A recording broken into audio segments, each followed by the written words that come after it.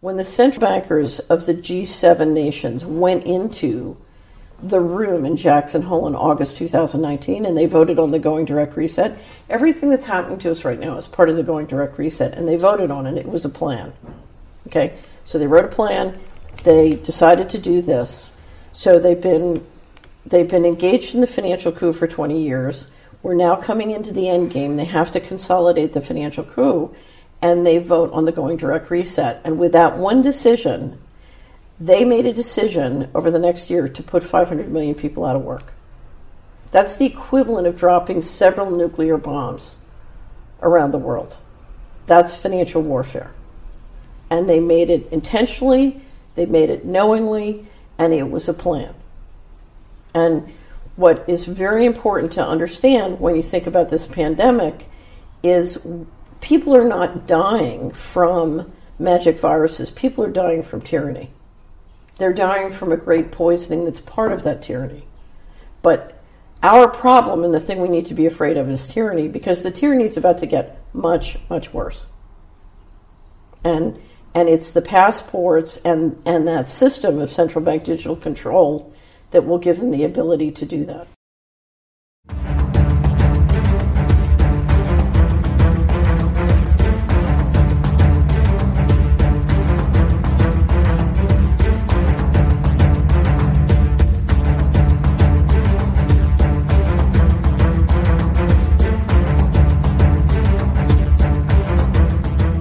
Welcome to the Daily Wrap-Up, a concise show dedicated to bringing you the most relevant independent news as we see it from the last 24 hours. Thursday, July 9th, 2022. Thank you for joining me today. The thing that really stood out to me today as I was going over this is how much of this we have continued to break down from day to day to day, and it's not just COVID-19. I mean, the reason this is my thought to start the show today is I'm watching people talk in the chat before this goes live, and it's this collective sigh. I think that, like, back to that meme we mentioned the other day, that this is we're in the middle of the longest, most excruciating "I told you so" in history, and that's not. I don't take credit for that. Somebody else quoted me on that on Twitter, and that wasn't me that said that. I was a meme that's been floating, but it's a great point where we all see where we are right now, that we are proving this stuff. And actually, to start out, I had a couple points I wrote down that I wanted to use throughout the show today, one of which I was going to use later, just as I was talking with some people I know, one of which is something, since I just said this, that I want to start out with. At what point, how did we get to a point where peer-reviewed science is being disregarded? Now, as always, I'm not ever saying that peer-reviewed science, as we have seen quite clearly through this process, is absolute, unequivocal, but it means something. And that's their point, peer-reviewed, and it's important. But now, and in the beginning, the way that COVID started, and we're going to talk about more than just COVID today, in fact, mostly around fake news, misinformation, and Ukraine. But in the beginning, it was, well, that's been retracted, right? The pressure was pushed, and that's still happening to some degree. Or, as I had a lot in my personal circles, well, that doctor's been debunked. Didn't you know that? He's been debunked. Which is just a really ignorant statement to make, that his entire life has been debunked because, a news channel said that one thing he missed. It's ridiculous. But now we're at a point where we're seeing it's not being retracted. Not all of it. There's some they're still trying to. I'll get into one of those, in fact, today. But we know, as we've been showing on this show or covering on this show, and continually, like, you can go back to the last 6 months of this show. I would probably give you maybe 80%, 90% of the peer-reviewed studies we've shown you that completely challenge their narrative about mask efficacy, about vaccine efficacy, about side effects of the injections. I mean, everything. They're still there. Peer-reviewed, completely sound. Why doesn't that matter?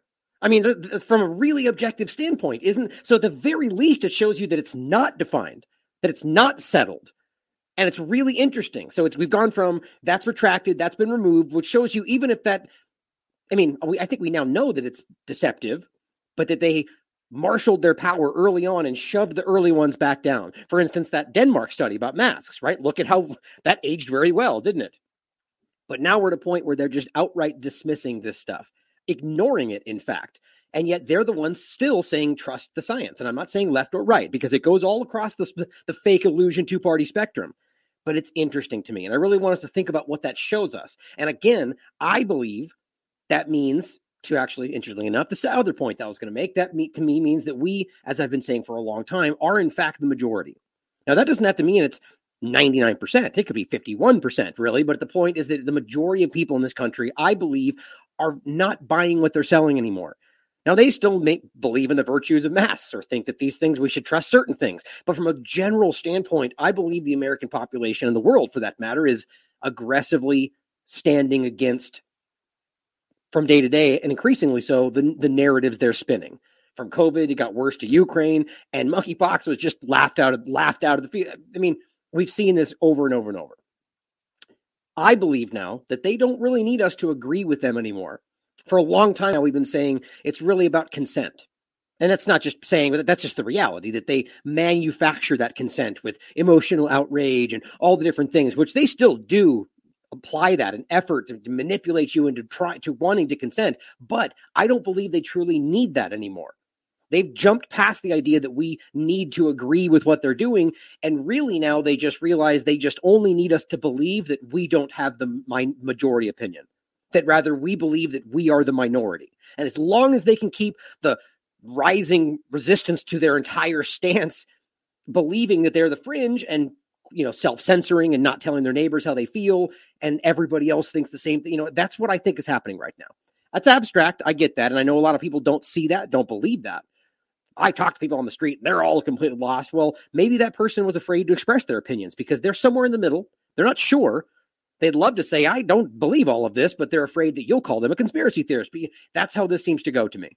So it's very interesting. So overall today, there's a long kind of overarching point throughout the entire show today, sort of about the disinformation, misinformation, the control of perception.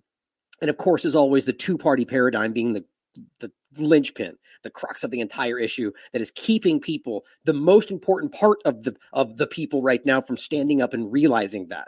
Because that's what it comes down to. We are this close.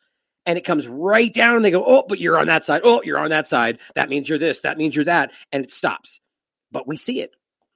I believe it. I really do. Now, that clip that I opened with, Catherine Austin Fitts, is really important because she's outlining something that we discussed on our recent interview. This was entitled, this is the link, by the way. Thank you, Paul Stewart, for sharing this. Entitled, Global Financial Coup d'etat and Technocratic Slavery That Follows. Great discussion about this, about very interesting things about how this is being built around us. And it goes back to the going direct reset from 2019. I mean, it's all very clearly painted in line. The only thing that stops you from seeing how stupidly obvious this is just going, well, they wouldn't do that. Wouldn't somebody have said something? Like all these ridiculous kind of statements that are meaningless. Well, maybe not. Like, does that stop you from seeing the facts in front of you? Like, it's obvious. So we need to stand back and see that. I think the crossing the lines are what's really about. But her point was that there's much more happening, and it goes long before this starts. But of course, it all arches over into the Great Reset, the technocratic future. And what we're dealing with right now is just locking that into place, in my opinion.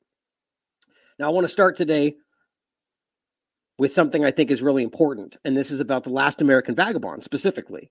And how, but not just the last American vagabond. The point will be about this platform, but mostly just independent media. And how important it is to see right now, not just that TLAV is under attack aggressively and that we need your support, but on top of that, that independent media right now is under more attack than I've ever seen in my life. And they're coming after people in a way that's not the way we've seen before. They're censoring, just like we've seen for a long time. But on top of that, they're setting the table right now. And this is where we get into the misinformation, disinformation kind of ideas, that it's not even really about, well, you're not allowed to say that. I mean, that is what's happening. But remember, they still pretend that we have, here, let me say that the right way. We have inalienable, shall not be infringed constitutional rights that are there, whether or not they agree with them, whether or not they respect them. They're inalienable, God-given. It has nothing to do with whether it was ever written down on those pieces of paper, but hemp paper, in fact. But the point is that they are circumventing the idea of that by simply going, well, it's not about whether or not you're allowed to say it. It's that what you're saying leads to violence. What you're saying is threatening me. What you're saying radicalizes people. Like, it's the fire in a theater analogy on steroids. And that's where this always goes. It's the caveat to something that is inalienable, that's supposed to be absolute. That's usually where we end up, where they start chipping away at things. And we'll get into that in a second.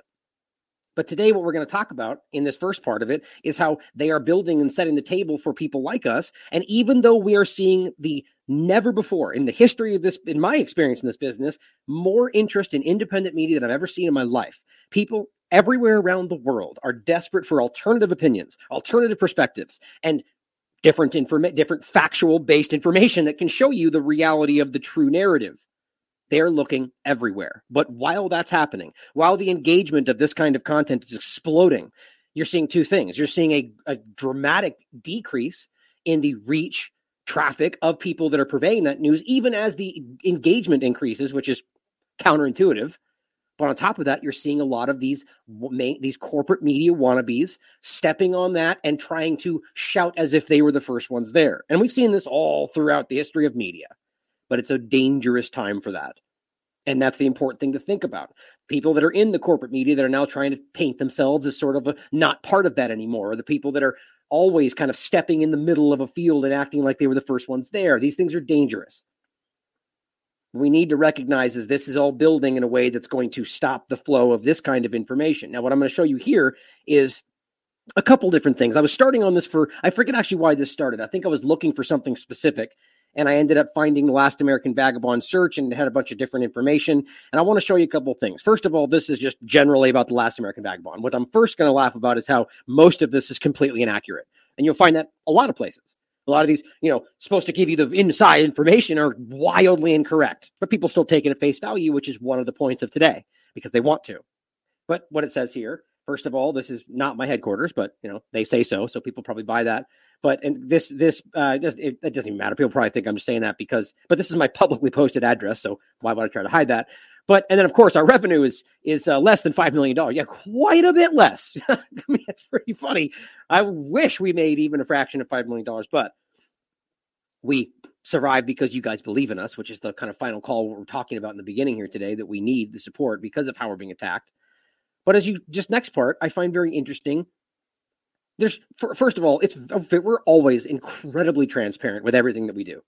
There's nothing behind the scenes that you don't know about. Now you should question everything. Maybe I'm lying, but the truth is you can see it all. It's all on the surface. What's funny though, is knowing that I am the founder and editor, which is what it says, they still ambiguously leave this open position above, like there's somebody behind them that's calling all the shots. Like, what is this? Why would that be the case? What are they trying to imply? Like, that's an obvious, interesting statement to make. That's my opinion, but Zoom info, it's posted. I'm the founder and editor. Why wouldn't you put that at the top? It's just, I think there's more going on here behind the scenes. And this is just the first small point, but you can go through a lot of these places. You're going to see a lot of the same things. For instance, here is a platform that is reviewing different sites. On this platform, I've got one review for excellent, 5 out of 5. That's it. One review. That's it. No poor, no average, no bad. It's only one review, right? So you'd think, hey, 5 stars. Nope. For some reason, we have 3.7. That's weird, right? One review, but yet it's 100%. But yet this could still just be a bad site and a glitch or whatever else. My point overall is to show you kind of like a broad effort to downplay and diminish groups like us, despite the fact that we are highly regarded, especially among the independent media. Now, I'm not just saying TLAB, but I'm talking about a lot of different independent outlets that are in the same boat. Here's another interesting point. We've had an IMDb page for a long time. I'm just something I never tried to do. I don't really want to be on there because it kind of seems to make people think things, it's actually a show or whatever. I've seen that happen in the past, but people do that themselves and they add it. But the interesting point is that TLAB has been on this website for a while now, but I happened to see it today and noticed, weird, everything's been removed for the most part, except the old links that aren't really there anymore. And they changed everything. So it used to say TLAB and it said media or whatever else, or rather broadcast show or something like that. But now it says external sites and that just says TV series. And everything else that was here is now gone.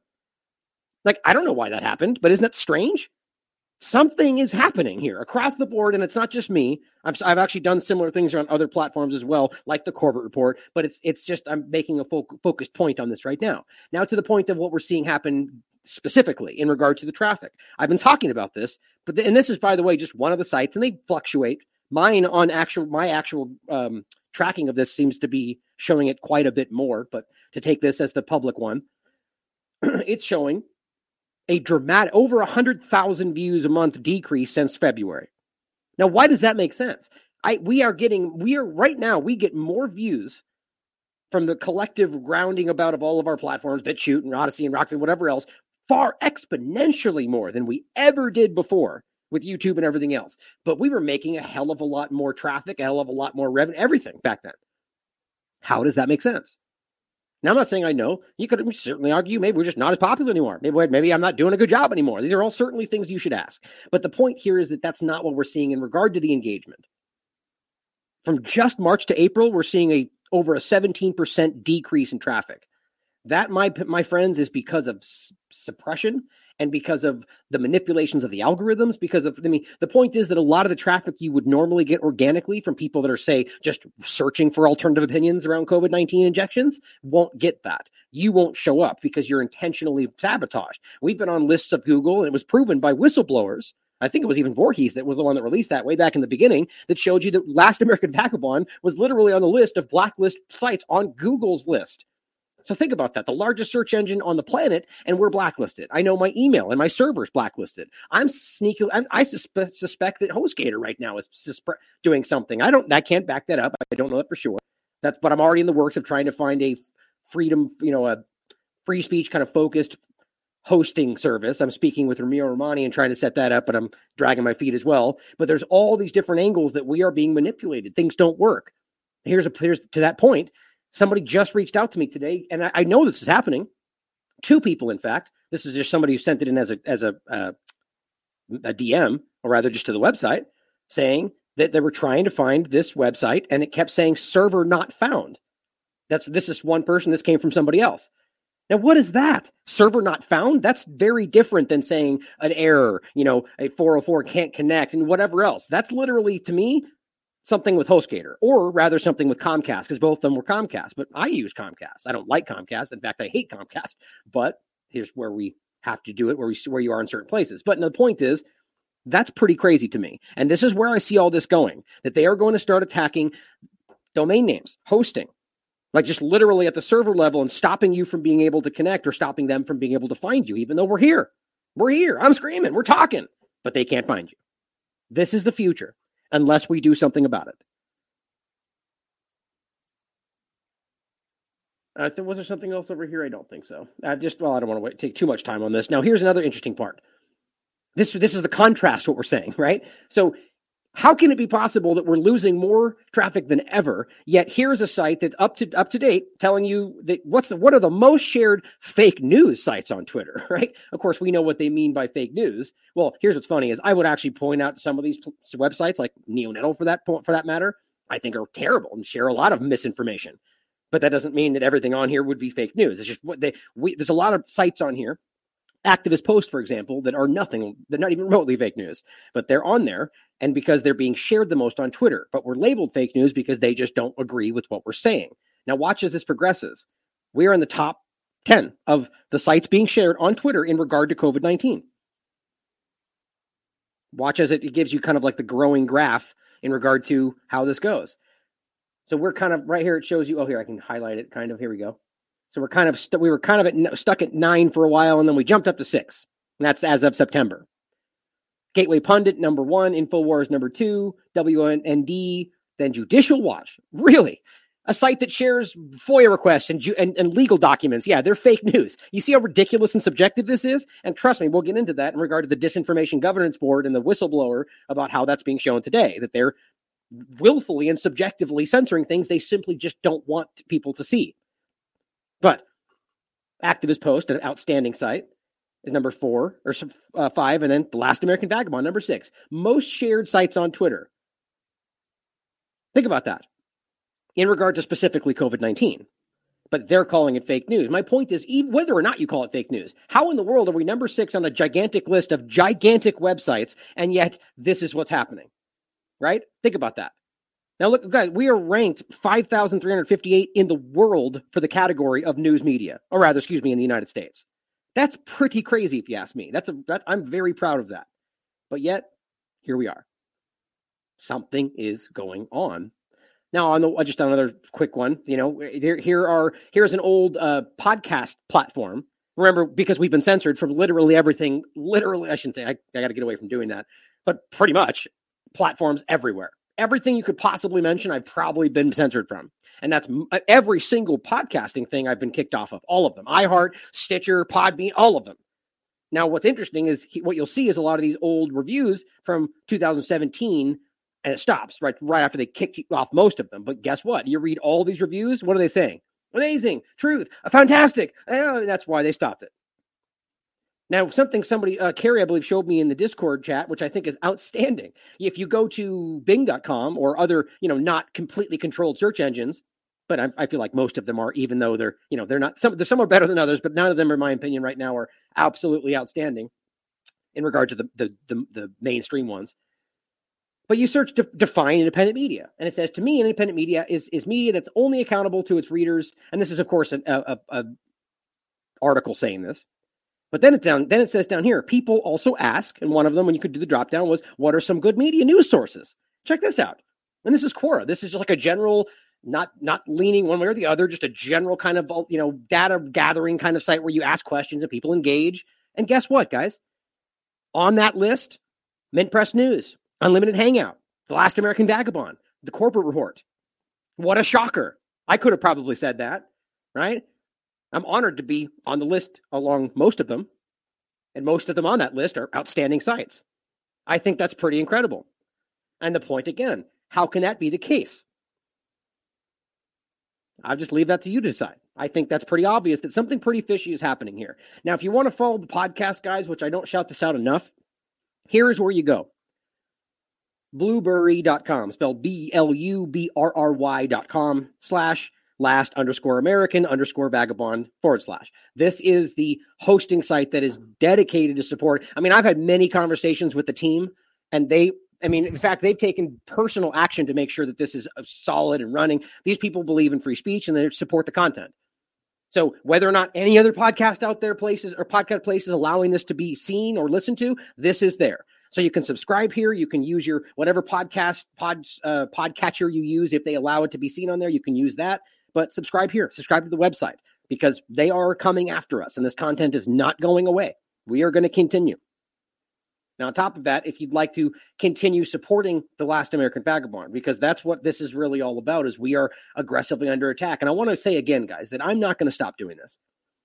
To be completely honest, which I probably even shouldn't say, because people are going to say, well, he's going to do it if I pay or not. The point is that I'm going to keep doing this because I believe in this. Whether or not that means I go out and get a side job so I can make this keep happening, which, by the way, we're far, far away from that. I'm making it seem much more worse than it is.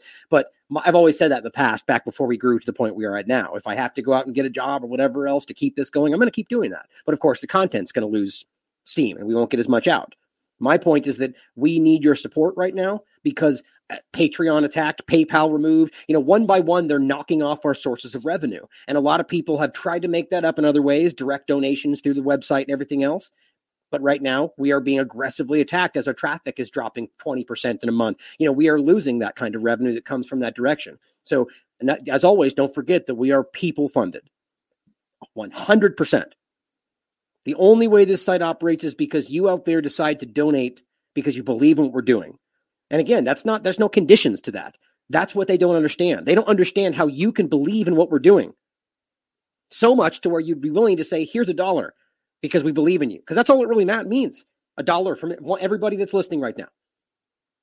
Now, I rarely talk about this stuff because that's not what I care about.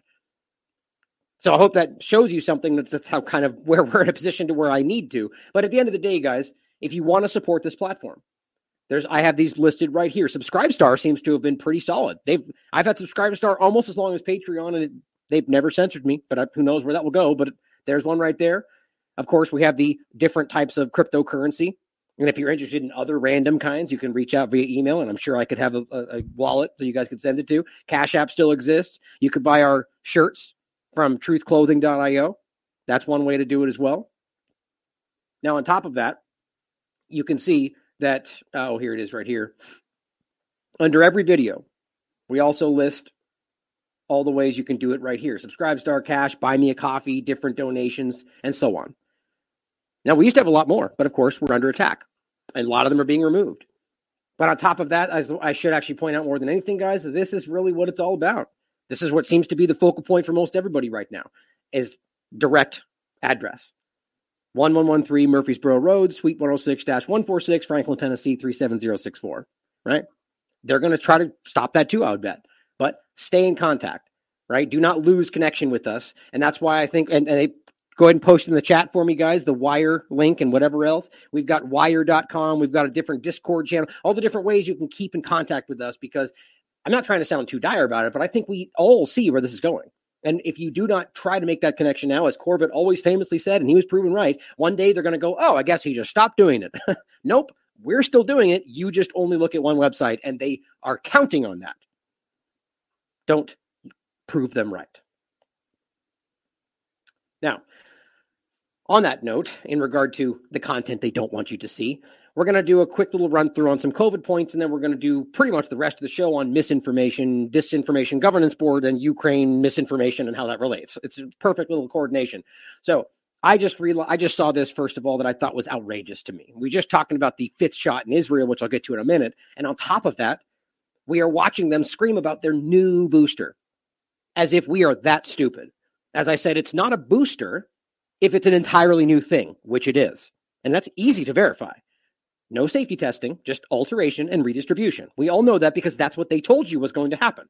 If they've changed the substance, it needs to go through safety testing and it needs to go through alternate trials. They're not doing that because they told you in the beginning quietly that the mRNA platform was designed that way, plug and play. And they've all quietly pushed that away now, but that's really what they stated on the Moderna website. You have to use the Wayback Machine to read that now, but that's what they stated. They're trying to hide from it. Exactly as many of us told you when discussing their public plans for the future of the new mRNA platform model. You are being lied to. And thank you, Cat's Rule, for making this point, which is really crazy. They point out, it says, first time, truly, in regard to the efficacy. I love this. I mean, this is not hyperbole. This is not even exaggeration. This is exactly what words have meaning, which is a kind of a segue into the next part as well. Because there's a lot of misinformation actually being spread, of course, but not in regard to the way you think it. Not in regard to, it's coming from the partisan sides of this in other interesting ways, in my opinion, and I'll get to that. And that's what's being used to discount other things that are valid conversations. It's like, let's not be ridiculous enough to pretend that there's not disinformation, there's not misinformation, and I'm not even talking about the government. We know they do that. People spread things, but of course you have a right to do that.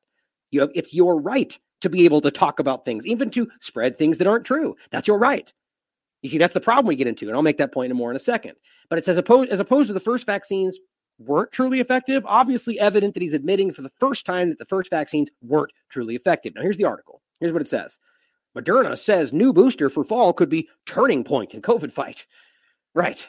As if, what, you mean like from the thing that we're all dying from and it's crazy and we're all overrun? Wait a minute. Fauci literally just said we're not even in the pandemic phase anymore. But now we're a turning point in the fight against COVID. What are we talking about? It's amazing the way they keep this hype going when we are at a point where they've admitted, I mean, with Omicron coming out, they were even going, well, this is probably like a vaccine. It's not very dangerous and it's going to give people immunity. And yet here we are in the turning point of the battle against COVID. It's embarrassing. Even people that are taking these now are like, you guys are losing the plot here. Monkeypox or this or that, or it's just this constant push to keep you in a fear state to drive in the direction. I mean, we could go off on 1,000 points about how about the fact that the majority of this country has immunity, and by the way, had immunity before this started, as 2 different peer-reviewed studies have found that a majority of adults already showed pre-existing antibody reactivity before this ever started.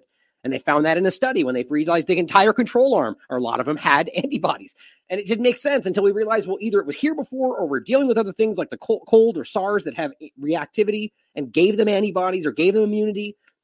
That's one way to look at it. So why would we be so concerned now with going forward if everybody already had it? There's 1,000 ways to look at this, but all they want you to do is focus on the next shot. The 4th one, the 5th one, the 6th one, or the new one, or whatever it is. Just keep in line with what they're doing. Nothing means everything. Everything means nothing until they point at it. This one's the truth. Now take that one. As it says, with vaccine immunity waning, which is interesting because remember when that was also a conspiracy theory? Remember that? The entire idea, which we now know because of their documentation, that they knew that was going to happen before they ever gave them to anybody. And then when we said, well, it looks like they're not working, and they said, you're a crazy conspiracy theorist because you're censored. And now they're telling you the truth, and now we know they always knew. Why doesn't that one thing stop everything? Because nothing means everything and everything means nothing. And I think everybody sees it. It'll stop when we stop it, like Corbett famously said. It'll stop when we stand up and stop it. Now it says, and concerns over a fall surge growing. Remember when, so it's every time, we're going to have a summer surge or a winter, dark winter. So every time, every single turn of the corner, they go, oh, there's a surge coming, and it doesn't happen. And they go, well, because blah, blah, blah, blah.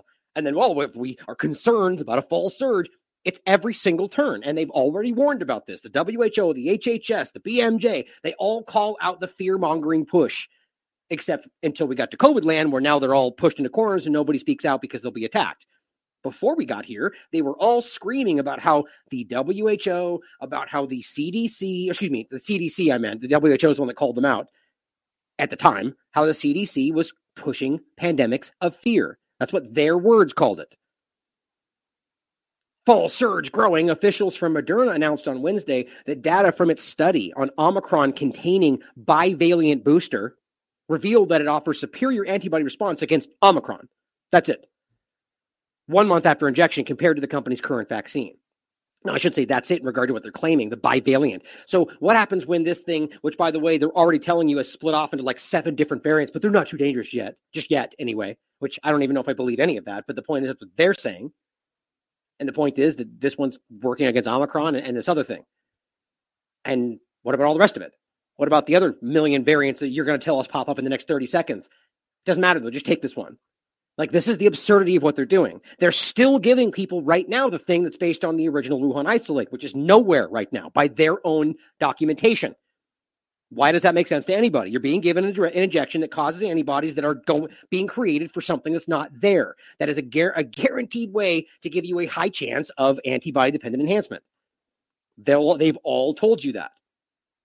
But so now we're going to give you the new one. Just go along with it. Don't question. Superior antibody response against Omicron. What is superior? Well, what they mean by that is it's better than the other one. Okay, how much better? Since we're dealing with barely 55% relative risk reduction in the first month, and that goes all the way down to negative 75 efficacy after 3 months, superior is meaningless. Okay, what's it, 56% relative risk reduction, which is also meaningless? See, it doesn't matter. As long as they just tell you it's good, it's better, and they frame that as safe and effective, 100%, whatever they want to say, people go along with it. The blind, small minority of the two-party illusionists, they frame as the majority, but it's 1 month after injection. Okay, so now it's a month after the injection? What happened to the 14 days, 21 days, a month now? So now everything that happens in that first month, if this is what this actually means, I believe it does, is going to be discounted. Well, because you got to wait a month until it actually starts working. Superior antibody response after 1 month compared to the company's current vaccine. That's the point. Compared to something that's not working, superior means nothing unless you have metrics to place on it. Then it goes on to say, to the point to the person in the tweet, and this is the important part, guys, the data are definitely better than I even hoped. Okay, what does that mean? Give me a number? Of course not. And of course, when they do, remember, it's relative risk reduction. Relative. I'll play that actually in a second. But here it says, he told ABC that in an interview that given the magnitude of effect, that 7-fold increase in antibody levels, we could, for the first time, be at a vaccine that is truly effective with once yearly dosing because we know those antibody levels will decay. Well, why do you know that? Well, that means it's not working. That's not common. We don't, the history of other, like for instance, your chickenpox, the vaccines they've given in the past, which, by the way, you should be concerned about because of the people behind the scenes. But the point being that these things don't just go away immediately. The point is that people have already been taking these injections. Their immune system doesn't work. Giving them another one, whatever kind, is not, their body does not, their immune system is broken. That's been proven by peer-reviewed science 10 times over. So when you're giving them this new thing and going, well, it's yearly dosing because we know they're already going to decay, that's telling you they're already trying to get ahead of what they know is going to happen. So this is the one that's supposed to be way better and it's still going to go away. Which, by the way, I will say some of them in the past have done the same. But my point is to have what they tell you here. For the first time, they tell you. The Moderna medical chief officer, just so we're clear on who's saying this, the Moderna medical chief officer says for the first time, we now have a vaccine that's truly effective. How do you take that any other way? Words have meaning. For the first time means we haven't had it before, that they're now truly effective, implying they weren't effective before. So how do you make sense of safe and effective, safe and effective, safe and effective? How do you make sense of the idea that they have to be benefits outweigh the risk to be able to emergency authorize? Well, if they weren't truly effective, then that doesn't apply. But it doesn't matter, guys. The point is, it doesn't matter. They are willing to collapse their house of cards from before in order to get you to jump into the next one for the new one. As long as you keep going forward, they don't care. We got it wrong before, but as long as we get you going forward, it doesn't matter. They get you going forward. I mean, this is pretty incredible to me. So it's going to go forward no matter what, unless we stop it. Because that's what we're seeing. COVID-19 on the rise in Israel again, 5th jab being considered. Which, just like every other time when they do that, think about this, by the way, 5th jab being considered while they're telling you there's something new coming out. How does this even compute anymore? If they're already discussing the next one, wouldn't that be what you focus on? Because it's just about getting this in your arm. I mean, obviously that's my opinion, but good God, guys, we've been seeing this the entire time. With all the myocarditis and Bell's palsy and blood clots and heart attacks and everything that they've admitted. Understand, they've admitted all of those things. Super rare, whatever they want to say, they're there. And now we're on shot number 5. Even the discussion of that. 2 was a conspiracy theory in the early days. Now 3, oh, you're crazy. We're never going to get there. How about the fact that we've already discussed in their documentation, it proved that they had 6 slots discussing for these shots. 6 of them. So I wouldn't be surprised at all if 6 is still in the cards. I said, anyone shocked by this hasn't been paying attention. Jab number 5 on the way in Israel, or the world's lab, as Pfizer openly called it. And if you don't comply, your life gets restricted and shut down due to the COVID Green Pass. That's all true. All of that was called fake news before we got here. Every single part of that was fake news, and many people were censored for saying exactly what's happening right now. Now, the other part of this, as we're horrifically laughing about in a macabre way, sudden deaths of young people proving a mystery for doctors. We were just harping on how stupid this is. They're baffled, guys. They're baffled. Quite the mystery. They're just baffled. Meanwhile, literally everybody reading this is aware of the gigantic Pfizer elephant in the room. I should rather say the mRNA elephant in the room. This is just embarrassing. I can't even believe this, that they're talking about sudden death in young people, but yet collapsing athletes is fake news. How do you make sense of that? How can it be fake news if we're otherwise pointing at the same thing happening, but from a different angle? No, it's not the vaccine. Well, we're not really even arguing necessarily that every single thing we're pointing at, anyone honest anyway, we know is the vaccine. As good sciencing points out, all we know is they got it and then they actually collapsed on the field. Could it be the vaccine? Obviously. That's the honest question to ask. Many of them have been proven, by the way. But how is it fake news that they're collapsing in general if we're watching this happen and they're now discussing it, but not the vaccine, though? Why not? They've admitted it causes myocarditis. They've admitted it can cause blood clots. So isn't it a possibility? Nope, fake news. That's what's happening. Aggressive attack on anybody even pointing it out. How dare you suggest that? I'm not suggesting that. They said it's possible. And he points out, hey, but Moderna just came out with a new vaccine that provides protection against 2 variants. This month-long data looks pretty promising. Right, month-long data, exactly. Hot flash in a pan study. Look, quick, get it out before it looks bad. They've been caught doing this over and over. This is why I don't believe anybody's buying this. How can you see what's already happened and even what corporate media has been forced to admit, and now we're going right back to the same rigmarole? Guess what? Lockdowns, mask, social distancing, none of those things are working, have worked, and the history has made that clear. The studies have made that clear, but they're right now have it documented that those are the things they're going to do when they need to. Right now. We are under a tyrannical push right now, guys. We always really have been, but they are aggressively driving this and hoping that we don't push back. If we sit here and take this, you could argue we already waited too long. Truly. But if we keep taking this, this is going to become your norm. That's their whole point. This is your new normal. They're just hoping you buy it. Now, my 21-year-old son, Blue says, has recently been discharged from 9 days in the hospital. 2 of those days were in the ICU with myocarditis. Second Pfizer jab. Previously, no health issues. Now in rehabilitation, can't work on heart medication for the rest of his life. This is what's happening everywhere. You cannot miss how many people are telling this. It's everywhere. That's why people, even with the injections, are now going, okay, wait a minute. I know people in my family that since they've gotten these injections, they've had COVID like 4 times, or at least they've been told that. Everyone in the family. Personal people in my family going in the hospital like every other week for chest pains and breathing problems that weren't happening before they stupidly got the shot. Despite what we are continuing to tell people. It bothers me that people I don't think they should just blindly trust me, but, family members, it's upsetting. And now even still pushing back aggressively that, no, it's because long haul or whatever else. Don't want to hear it. The point is, all they're going to do is say it's a mystery. Like, the real point to take away from this, guys, is not to say that we know for sure. I'd be willing to bet my life on it right now, but I still would be able to tell there's certainly a possibility that it could be something else. My point is that how can it be a mystery? How can they be baffled? How can they be confused? Mystery for doctors. When there's an obvious culprit that's out there right now, a glaring red flag, elephant in the room culprit that they've said this can cause, that's been mass distributed, that everyone is criticizing, and yet we don't know. We're confused. That is just a huge, obvious admission in my mind. The silence is deafening. It's like saying, look, Dr. McCullough just pointed out, these injections can cause prions disease, ALS, Alzheimer's. And yet in Canada, they're going, we're baffled by this brain disease that perfectly correlates with the injection administration. We're baffled. No, you just choose not to look at the obvious.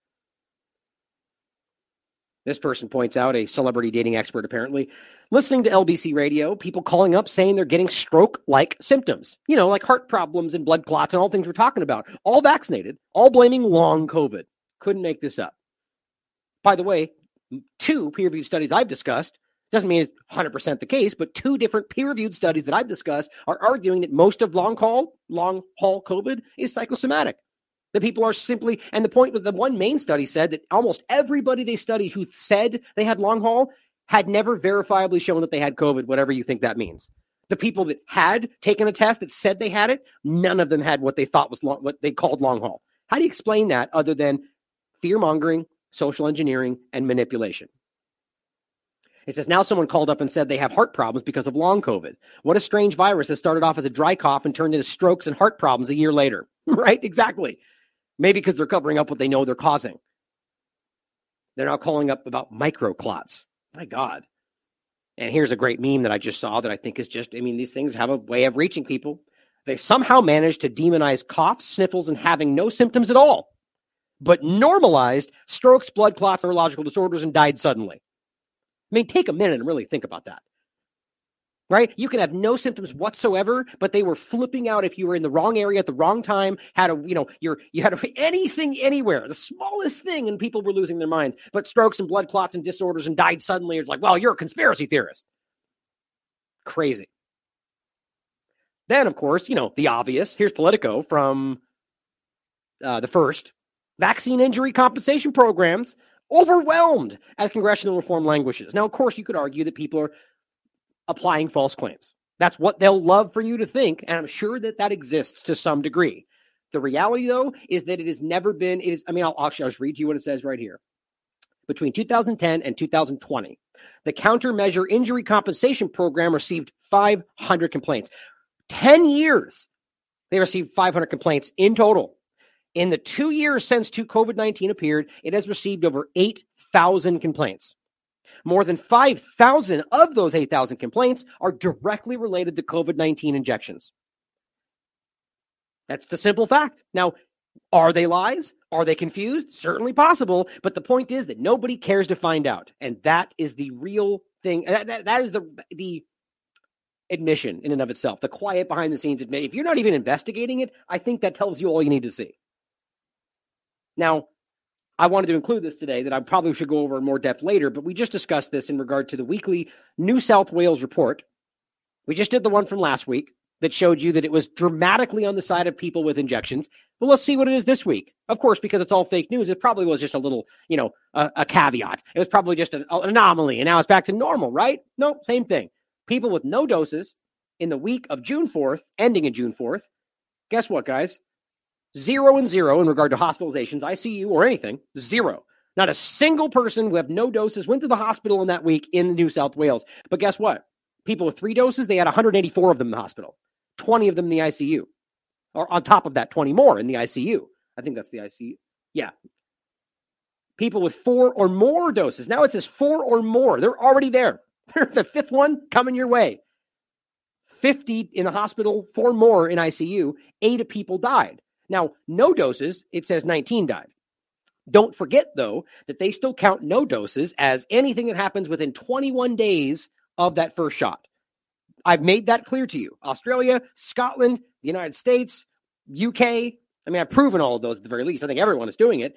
If you get anything that happens within the first 21 days of that first shot, they dump it into unvaccinated. I've shown you that. You know what? Since we're talking about it really quickly, because I'm already taking too much time on this. Not too much, I should say, but just a lot. More than I want. I want to get into Ukraine, but that Ontario. Same point. How much you want to bet? I'm psychic. I'm going to guess that it's over 75% of people in the ICU are injected. Let's find out. Oh, look at that. What a shock. Over 75% of people in the ICU in Ontario right now are people that are fully injected. It never stops, guys. It's ridiculous. On top of that, the people they claim are unvaccinated are in fact people that are not fully vaccinated. They're lying to you. People with injections in their body, which I don't know why that would be, how that's any different than partially. It's not, is the point. Thank you for, I think it's D-Train that made this clear to me. It's a blatant deception. More than 75% of the ICU, people in critical condition because of they told they have COVID-19, are people that have all their injections. How disgustingly obvious. Now, again, back to the point. Let's just go ahead and say that those are all 19 unvaccinated deaths. Who knows? But realize that many of them, I would argue probably most, are people that got the injection and then died within that period. But who knows? The point is there's no missing the obvious difference between these categories. 46 deaths in the 3-dose category. That's fully injected plus 1 booster. 46 deaths in this week. 19 for the no dose. Now, the point in general, guys, is you could argue, more in the majority of them are injected and so on. And that is a fair point to add. That does factor in, but not for 184 people in the hospital, 20 people in the ICU, 46 people dying compared to the rest of it. It does not compute. And don't forget, by the way, the unknown factor. Every study I've read 3 different things on this, and every one of them showed you that the unknowns almost predominantly end up in the injected category. And they just leave them floating in unknown. So you could probably add that 124, at least mostly, to the 184. But this is called the pandemic of the injected. That's why in the UK data, up until they stopped showing you, it showed you that the people that were injected were spreading this thing 4 to 5 times more than anybody else. That's on their data. It's undeniable. That's not the majority discussion about how there's more and so it's misrepresentation. That was per 100,000. Per 100,000, it was 4 times the risk of catching it if you had 3 or 4 doses. That was their data. That's why they stopped showing you, and they were desperate to not let people see it. Now, finally, the White House briefing fact sheet. Biden-Harris administration announces, action on COVID-19 pandemic response and improving health systems and health security. Health security. Remember when the UK Health Security Agency changed it became the UK Health Security Agency from UK Public Health or whatever it was. They turned this into security, just like everything else.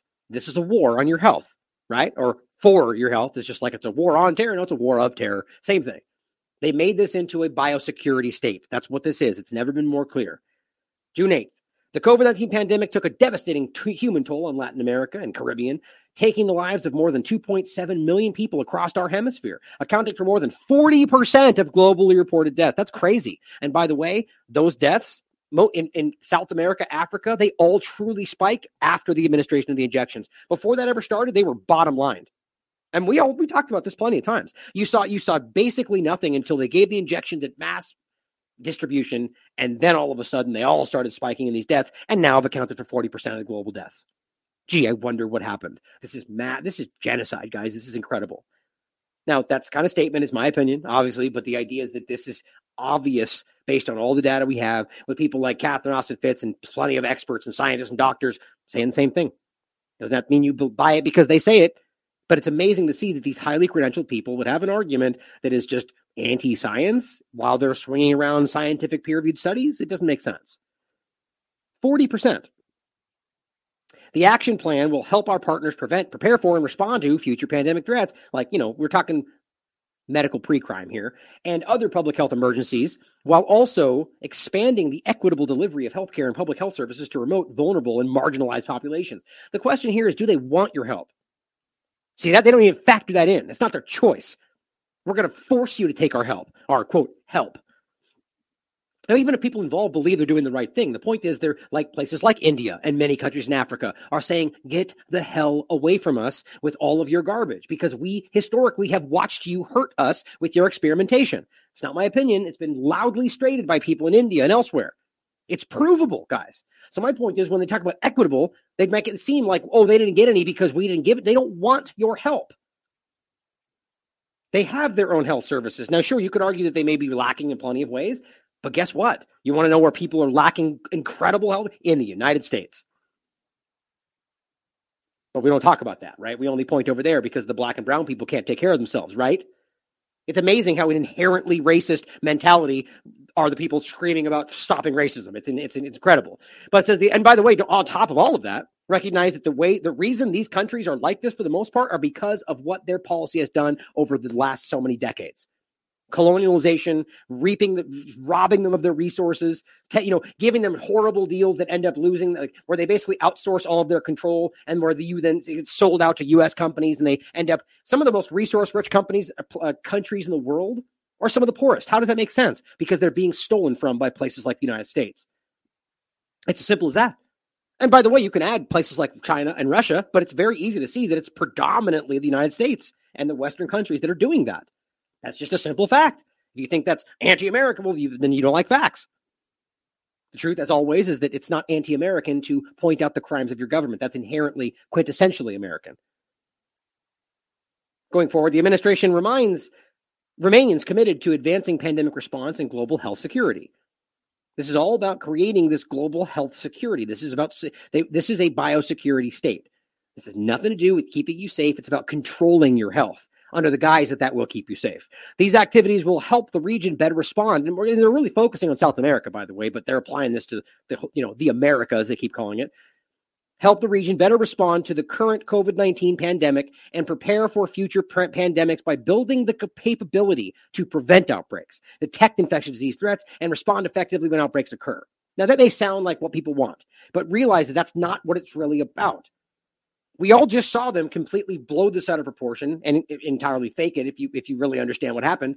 The point, though, is that they're just keeping this idea that they're going to prevent these things, get ahead of it. This is pre-crime idea. They're going to tell you, oh, well, based on and this gets into the pandemic treaty conversation that we're not going to get into today, the WHO, the treaty, and the amendments to the regulations, I believe. That's leading them in a position where they're going to say, oh, we think you have a pandemic. In fact, your neighbor says they think you do, and you don't have the right to say no. So we're going to step in and keep you safe. That's where this goes. I mean, that should sound ominous because that's what they outline. Now, either you can believe that every single person that's going to be involved is altruistic and would never lie to you, which a child wouldn't believe, or you can realize that it opens the door to control that you can never take back. Not to say that everybody will cheat, lie, and steal, but our history shows it's pretty good guess. Now it says this action plan will be fully in effect by 2030. What a coincidence. It's all weird how it all seems to align because we're conspiracy theorists, right? The U.S. government and Pan American Health Organization launched America's Health Corps will provide basic and specialized training to 500,000 public health, health science, and medical professionals throughout the region in 5 years. That's really alarming. So instead of just improving think about it like this. There are medical schools out there, right? Highly regarded. You could start one there or in other countries, or you could bring people to other countries to go to medical. You could train people with the systems we already have. But what they're talking about is taking 500,000 or seeking out 500,000 health, science, and medical professionals and training them the way they want them to be. Which, of course, you could argue is the right way. Or you could realize that this is brainwashing. In regard to how these are the people that will blindly take what the CDC, the FDA, and the White House tells them the facts are, and because they think that's what smart people do. It's the same way you would train the police force to be all the same way, or the military, and you cultivate a situation where the people all have the same mindset, or the media for that matter. As the manufacturing consent documentary very famously put, I'm suddenly blanking on his name all of a sudden. You guys know what I'm talking about. I don't know why I'm blanking on his name.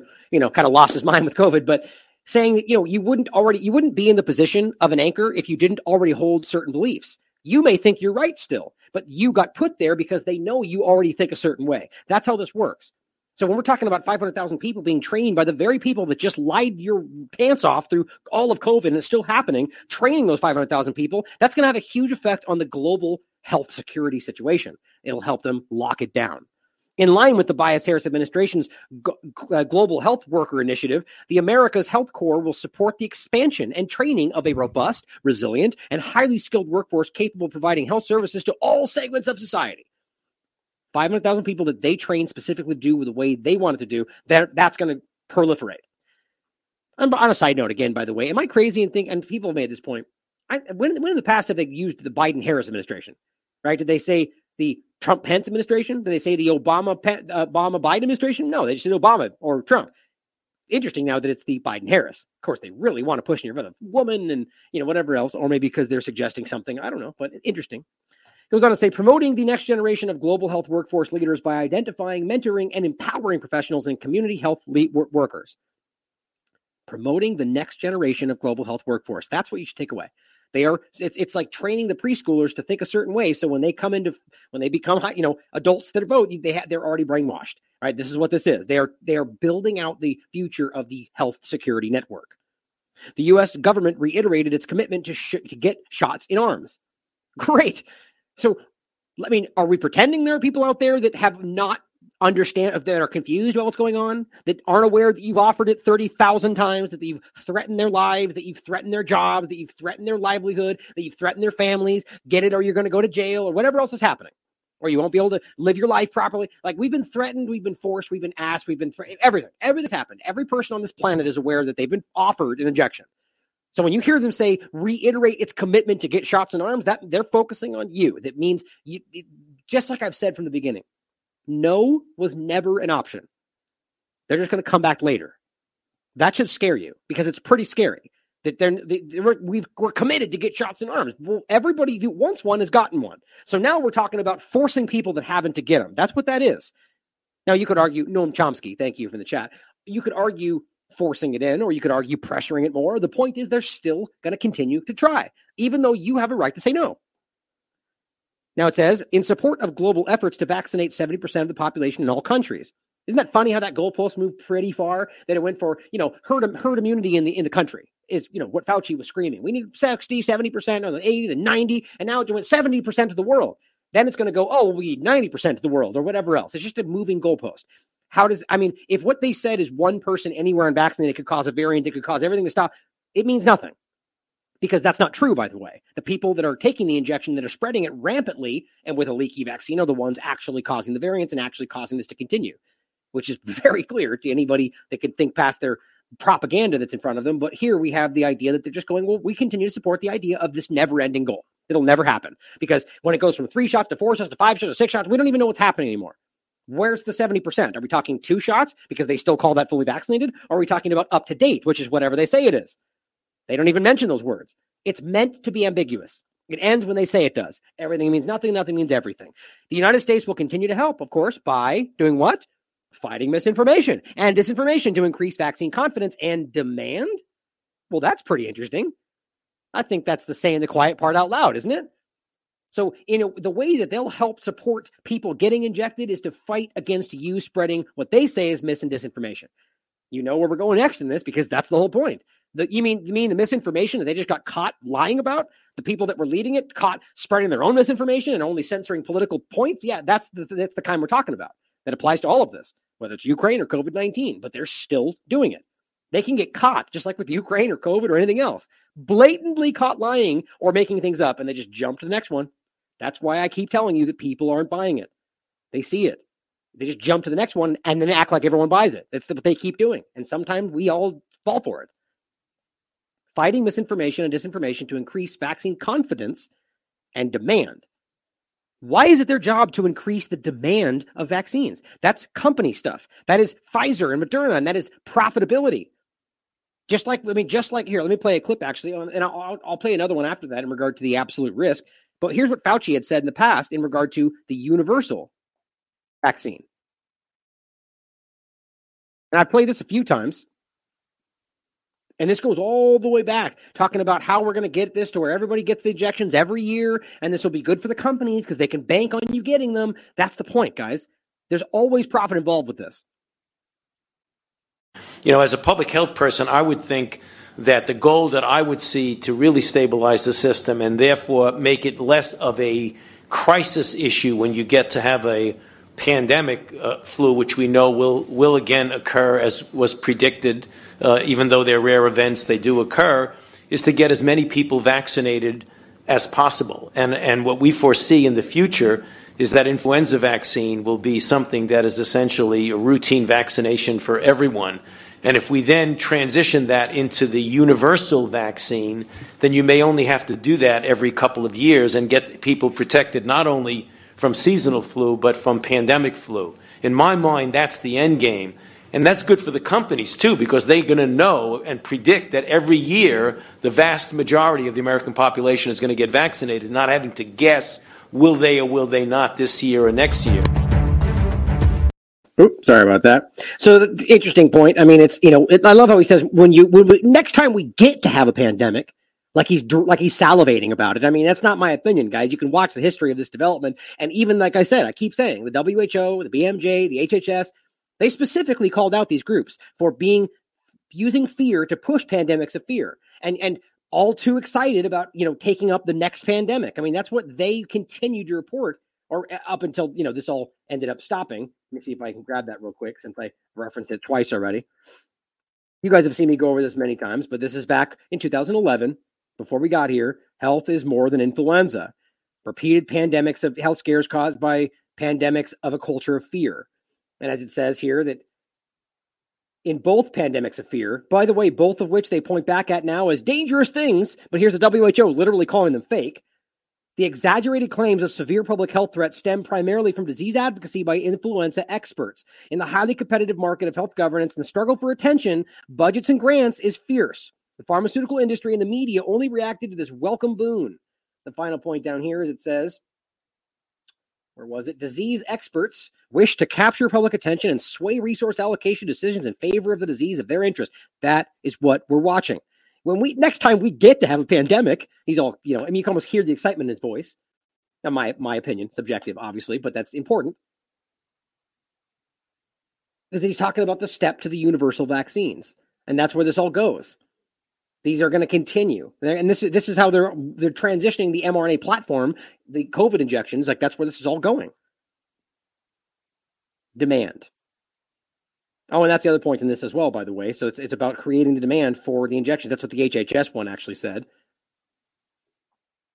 Right there, in fact. Look at that. I got them all queued up, apparently. But that's what this one said in regard to, I'll include both of these for you to check out, if that finally loads, where it talks about, the whole point at the bottom of this was about the 2004 National Influenza Vaccine Summit, where they basically stood up and said, look, we need to increase sales. And so what they do, this is where they combined the first time they combined pneumonia with influenza and called it all one thing. And that's what they're calling out right here, that they claimed it was all influenza. But guess what? In 2001, 61,000 of which were attributed to pneumonia alone, and only 257 were actually flu, and only 18 of the cases were actually identified. But 60,000 people died from the flu. That's what we get from that. They all called it out back then, but nobody wants to talk about it now, except us, apparently. Going forward, strengthen our global health security. Expanding the number of basically expanding the number of CDC locations and experts. That's what we should all want, right? Expanding U.S. aid, more regime change, expanding the U.S. government. Great, right? It goes on to talk about how he's applied health security and stuff and whatever else, but that's the takeaway. More government, more control over your health. For freedom.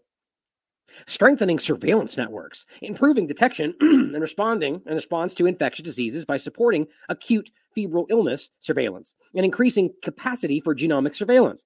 Right, so they want to monitor you, not just in your life and your phone, but now your health, your internal, your body. That's what they want to monitor. That's what they're telling you. Strengthening partnerships with private, non-governmental, and international organizations to improve global health security. Right, it's a global biosecurity state. Build capabilities in countries to map, develop, refine, and utilize legal frameworks and authorities to prepare for and respond to public health emergencies. Public-private partnerships. This is the whole idea.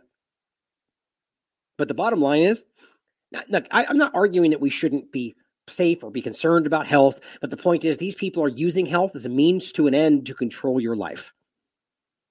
Anybody not see what just happened over the last 2 years? I mean, how do we miss this? Then, on the final point here, which I took too long on, I know, but the lockdown point. Now, this is a really important one that I should flesh out more in another show, but the idea is that we're told Right. They even floated many times that lockdowns would be good for climate change, right? Because they reduce carbon. Well, first of all, there's a whole discussion to be had around there. Again, I always shout out Tony Heller. You should really check out his work in regard to the illusion that is climate change, in regard to the politicization of what they're doing around all of this. But the idea is that they said, well, it reduced because of a lockdown. Well, that wasn't even true.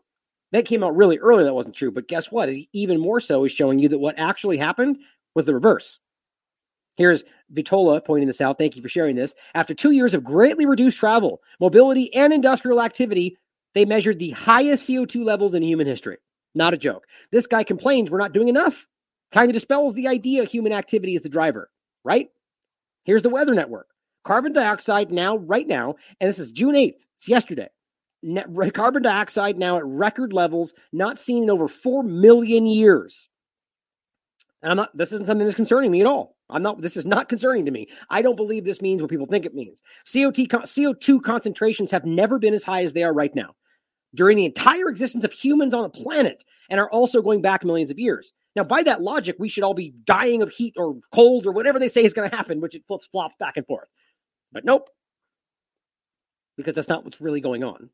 The idea of how this affects you and the climate change and the carbon and cow farts and growing and everything else they're all talking about, and how we need to reduce all this stuff, your carbon footprint, all these things are actually manipulating the reality of what's going on. There are people out there that would argue that the world actually greatly needs carbon to continue, and that what we're doing is hurting the planet. I mean, there's a lot of different ways to look at this. But the bottom line is their illusion of what they're claiming is happening is not really what's happening. And at the very least, the notion that lockdowns would help us in that regard for climate change, because that's what they're floating for the next illusion, is not even remotely true. I don't know why this keeps that's weird. I had this highlighted, but it says roughly 1 year ago, daily carbon dioxide levels measured at NOAA's Mauna Loa Atmospheric Baseline Observatory on a high mountain in Hawaii reached 420 parts per million for the first time ever on April 20th, 2021. Look at that. Now, of course, the point was that this is the highest part ever. And if you go into this whole thing, all the way through the lockdowns, 2020, 2021, this was higher. And now, even to right now, by the way, in 2022, daily measurements for CO2 have climbed into an even higher maximum. They're higher now than they've ever been. Now, that doesn't make sense. You can't just be like, well, we stopped lockdowns, therefore it went up. Well, no, that was happening during the lockdowns. The point is it got even worse now, even though we're still at a reduced level from where we were before COVID. That does not add up. It pretty much goes back to what he just said. This pretty well dispels the idea that human activity is the driver, even remotely, it would seem. But you can read into it for yourself. The bottom line is you are being deceived in this way, like everything else that's going on. We are constantly being lied to achieve political ends. And don't forget, by the way, this is the thing they're floating going forward for the Great Reset future, right? Alibaba Group President Michael Evans boasting that the World Economic Forum about the development of an individual carbon footprint tracker to monitor what you buy, what you eat, and where you travel. We've already talked about this. It's incredible. They're openly telling you we're going to build you a tool that's going to help you track the thing that's not actually doing what you're saying it's doing, but we're going to use this to control you under the guise that you're doing the right thing. This is social credit. This is where this all goes. Now, bringing this over into the idea of misinformation and fake news and everything else, I want to make a quick point about something James Melville posted. Because I obviously strongly believe that the two-party illusion is the hugest detriment to actual awareness. And like the last important step to crossing these illusion of party lines to actually make a difference. Because as long as we're not in agreement, we're divided and we're fighting ourselves. And that's the whole point. So what he says here, I'm not going to play the video. He just says, as a left-winger, I haven't changed my beliefs. But I am concerned by how many on the left are supporting or appear to be turning a blind eye to authoritarianism or corporate influence on governments. I haven't left the left. The left has left me. Now, what's very interesting to me about this, and it was kind of spurred a thought to me in my mind. Think about what's happening today. Like there's this whole big push from the Republican side about, what's the term they're using? I forget now. It's like the great retreat, fleeing, or what do they call it? Anyway, the idea that all these Democrats are fleeing to the Republican side. Of course, it's very politicized. But let me ask you a question, guys. If you have beliefs, right? Strong beliefs about, whether they're wedge issues or whatever you strongly believe in, right? You really believe in the idea of this or that, and you believe that's a democratic belief structure. Okay. Now, if you have those strong beliefs, why would you change teams because those people over there no longer agree with those beliefs? Do those beliefs align with the right? I don't even know how that makes sense. The idea is they're pretending that the other side is now their side because the point is they're changing teams. It's like team sports. His point is, look, I believe things. That's the truth. That I believe associate with the left. That's his opinion. But they no longer agree with these things. So for him to suddenly change sides doesn't make any sense. That means he didn't truly believe in the things he said he believed in. It's just all politics. And sorry, there's light coming through the window. Paul, I forgot to pull the thing down. At the end of the day, we need to think about how ridiculous that is, that we're watching this play out like some kind of game where people are pretending to switch sides, and that's ridiculous. That's wishy-washy. That is nothing is sacred. That is fair weather politics. You're just jumping sides because you think that's the one. You should stand by what you believe in. And if you think your side suddenly doesn't believe those things anymore, then you should go, they're the ones that are wrong, and I'm still what I said I was. Either means that you didn't believe you were what you said you were, or that your thoughts didn't actually align with what you thought they did. It's ridiculous. So back to his point. The left, I haven't left the left has left me. Now, I strongly stand by the argument that this two-party illusion is what we need to see this as. But that has never meant that people don't identify as those things. It just means that the actual system is the illusion. That you're tapping into one side or the other when they're all really on the same side over there. You guys are sure as hell fighting each other. You guys sure as hell believe you're left and right, conservative and Democrat and liberal and conservative, of course. Or Republican and Democrat, excuse me. But I just think that's an interesting point, isn't it? That you have all these people jumping around and acting like the two-party illusion is what is hurting us. So I respect that he's going, look, I still stand by what I believe, even if I can point out that the left, really the whole government, is aggressively authoritarian today. Not standing up for your rights as much as they want to pretend and say they are. What actually happens is the other direction. Now, on the note of misinformation and fake news and all the things happening in partisanship, that's the main point here. There's an interesting story that Derek just covered yesterday. It's horrific, but it's interestingly, it's not getting as much reach as I would have expected, not from us or anywhere for that matter. But I argue the reason that is, if I'm going to guess at it, is because people associate this topic as partisan, that it's a Republican thing, that there's no such thing as child abuse or pedophiles except over on the Republican fake news side. Like that's actually, the idea that human trafficking was fake news, but then Epstein happened, and then we went right back to it. Human trafficking, that's fake news story. That's Republican stuff. Like for crying out loud, guys, we literally just had an entire story about child sexual trafficking and blackmail of elitists in order to manipulate them in politics. That's Epstein's story. They've had to admit to that. And yet the very thing we discuss is fake news. He was just one person in a massive network, and they acted like that was all over.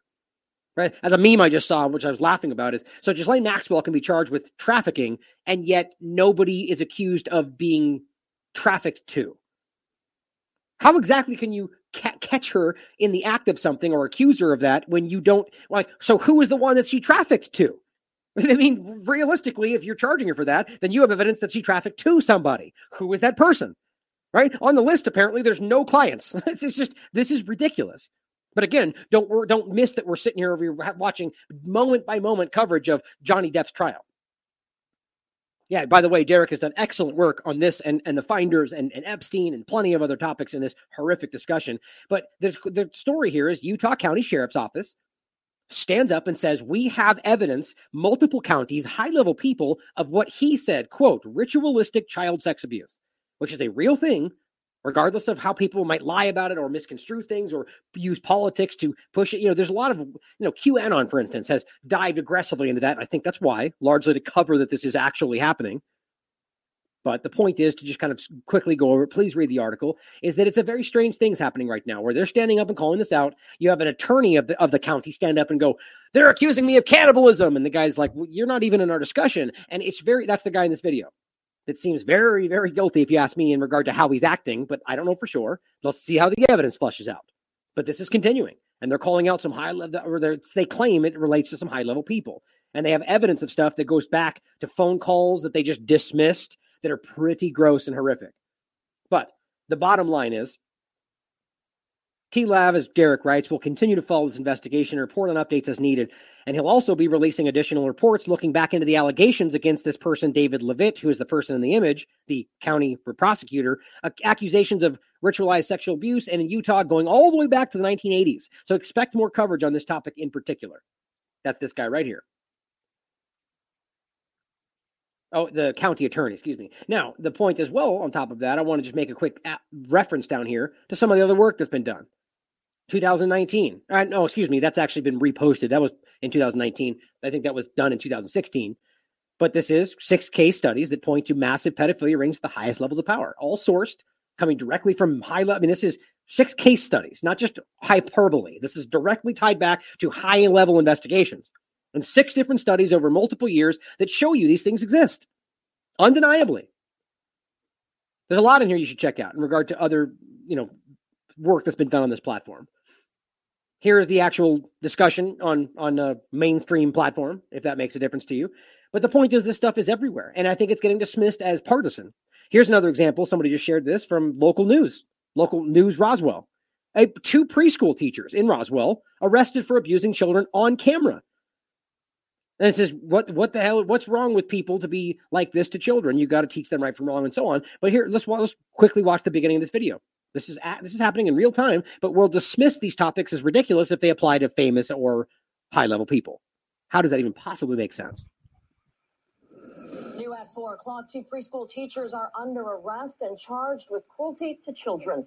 The alleged abuse was witnessed over live video from the classroom by the parents of one of the students. Channel 2 Steve Gelbach is live for us in Roswell. And Steve, you spoke with the mother of one of the alleged victims. And it was inside a 3-year-old classroom here at Parker Chase Preschool off Holcomb Bridge. And one mom, she just wanted to check on her son. She pulled up that camera inside on her cell phone last Thursday. And we want to show you what she saw.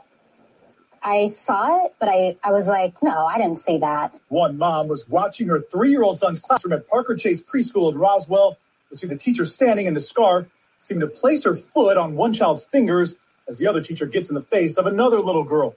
Then the first, 40-year-old Zina Alaswani, uses her leg to shove the girl in the back. I spoke with that victim's mother over the phone, who doesn't want to be identified. It was a matter of seconds, and we knew that what we had seen was deliberate. And we were really, my stomach was just in my throat at that point. So it's obviously not on the same scale as the things we talked about before. But the point here is to recognize that there's a lot of this kind of stuff going on that's far, far, far worse than that. And the idea that these people especially during COVID-19, have treated this like they're bad people, like young children in kindergarten level because they don't want to wear a mask because their parents tells them not to, and they treat them differently. And I'm not saying that's everywhere. There's plenty of good teachers out there. But the reality is that this is not all one thing. There is plenty of people in politics, in government, as teachers, as doctors, as scientists, that are terrible people that would lie to you at a drop of a hat if it benefited them or to cover something up. Or because they get paid to. Like, we just need to realize that. Whether it's a lab coat or a name badge or whatever else, it doesn't make them altruistic by default. This is just it's stuff like this that makes me upset. And there's even worse things that we can go forward on. We've already talked about, like the FBI and Nassar. This is New York Times. Nassar victims are now suing the FBI for early investigative failures. Right. They failed to act on aggressive molestation and manipulation and sexual assault for years when they knew it because they just failed. They dragged their feet. No, they were trying to set something up and do what they wanted and allowed these girls to be molested and raped and abused for years. That's the story. It doesn't matter why or what bigger thing they thought they could get. They knew these girls were being abused and they let it happen. I covered this way back when this was first happening. We made the same argument. Way to catch up, New York Times. Good job. Good job. The point is, guys, this is disgusting. And the FBI is constantly doing this. In my opinion, it's probably because they wanted to use this to achieve something else. They don't care. And that's what history has shown us. That's not my opinion. They will set people up. They will do, what's the term? Entrapment. Put people in positions where they don't even know. They will drive people to action based on manipulation, and they call them out for, they will then arrest them for something that they got pushed into, even if there's other factors. But this is just something that really gets under my skin. And the point we need to walk away from seeing on this is that why are we believing that they're going to hold people accountable? Whether it's the FBI or the government or anybody else, the media, while this stuff has happened so blatantly, right up until today. Here's another interesting one. UK prosecutors authorize assault charges against Weinstein. Remember Harvey Weinstein? What about the U.S.? Who cares, right? Because we don't care about, UK of all places usually historically has been one of the worst in regard to, the government and how this ties back to it. But why wouldn't the U.S. be saying something about this? In any case, guys, think about how long this has taken. Now, I'm not even getting into due process and all these different things. It's amazing how these things can happen in a matter of weeks in some cases. But we have this drug out over the process of years for Harvey Weinstein. And only now, after so many people come forward and all the independent media harps on this, and after all the cover-ups and after everything that's happened, they finally get something to happen. And how much you want to bet this still does not go the way you think it does? That they're only now authorizing charges. We still have to go through the process. This person, how much you want to bet, is going to skate in one way or another. But just my point is that we're still going through this process for Harvey Weinstein all the way till now. And think about how obvious this case is. His own community turned on him. High-level stars and people in Hollywood. So yeah, he's raping people. There's clips and jokes on Saturday Night Live or on cartoons. This is an obvious story that everybody knows, and still it hasn't gone to pass. This is only happening because we forced it in, and it still has. Think about all the other things that are happening. Are we really going to pretend they're going to go after people? My point here is that they are protecting these people, guys. From a high-level entity, there are people out there that do not want this to be called out, that they want this to continue to be suppressed. Whatever you want to, there's plenty of reasons why that might be, but we need to recognize from a high level, there are people that are suppressing these discussions, that are allowing people like Nassar and Weinstein and Epstein to continue these things over the process of decades. Only until they have to get thrown to the bus at the last possible minute. And even then, I bet you they're hoping we don't pay attention. And this guy gets, a slap on the wrist and goes right back to whatever he's doing. My God. The point overarching here is that we are in a position where the authorities don't care about you. And we're seeing that everywhere. Here's another interesting point. Supreme Court hobbles challenges by inmates based on poor legal representation. This is ridiculous. This is basically going, well, we don't even care if you've got new evidence that suggests that your constitutional rights were not met. We don't even care because you're in jail. Just tough it out. It's not even that far from the truth. I'm being facetious, obviously, but I shouldn't say not far from the truth. That's not far from exactly what they're saying here. That is the truth.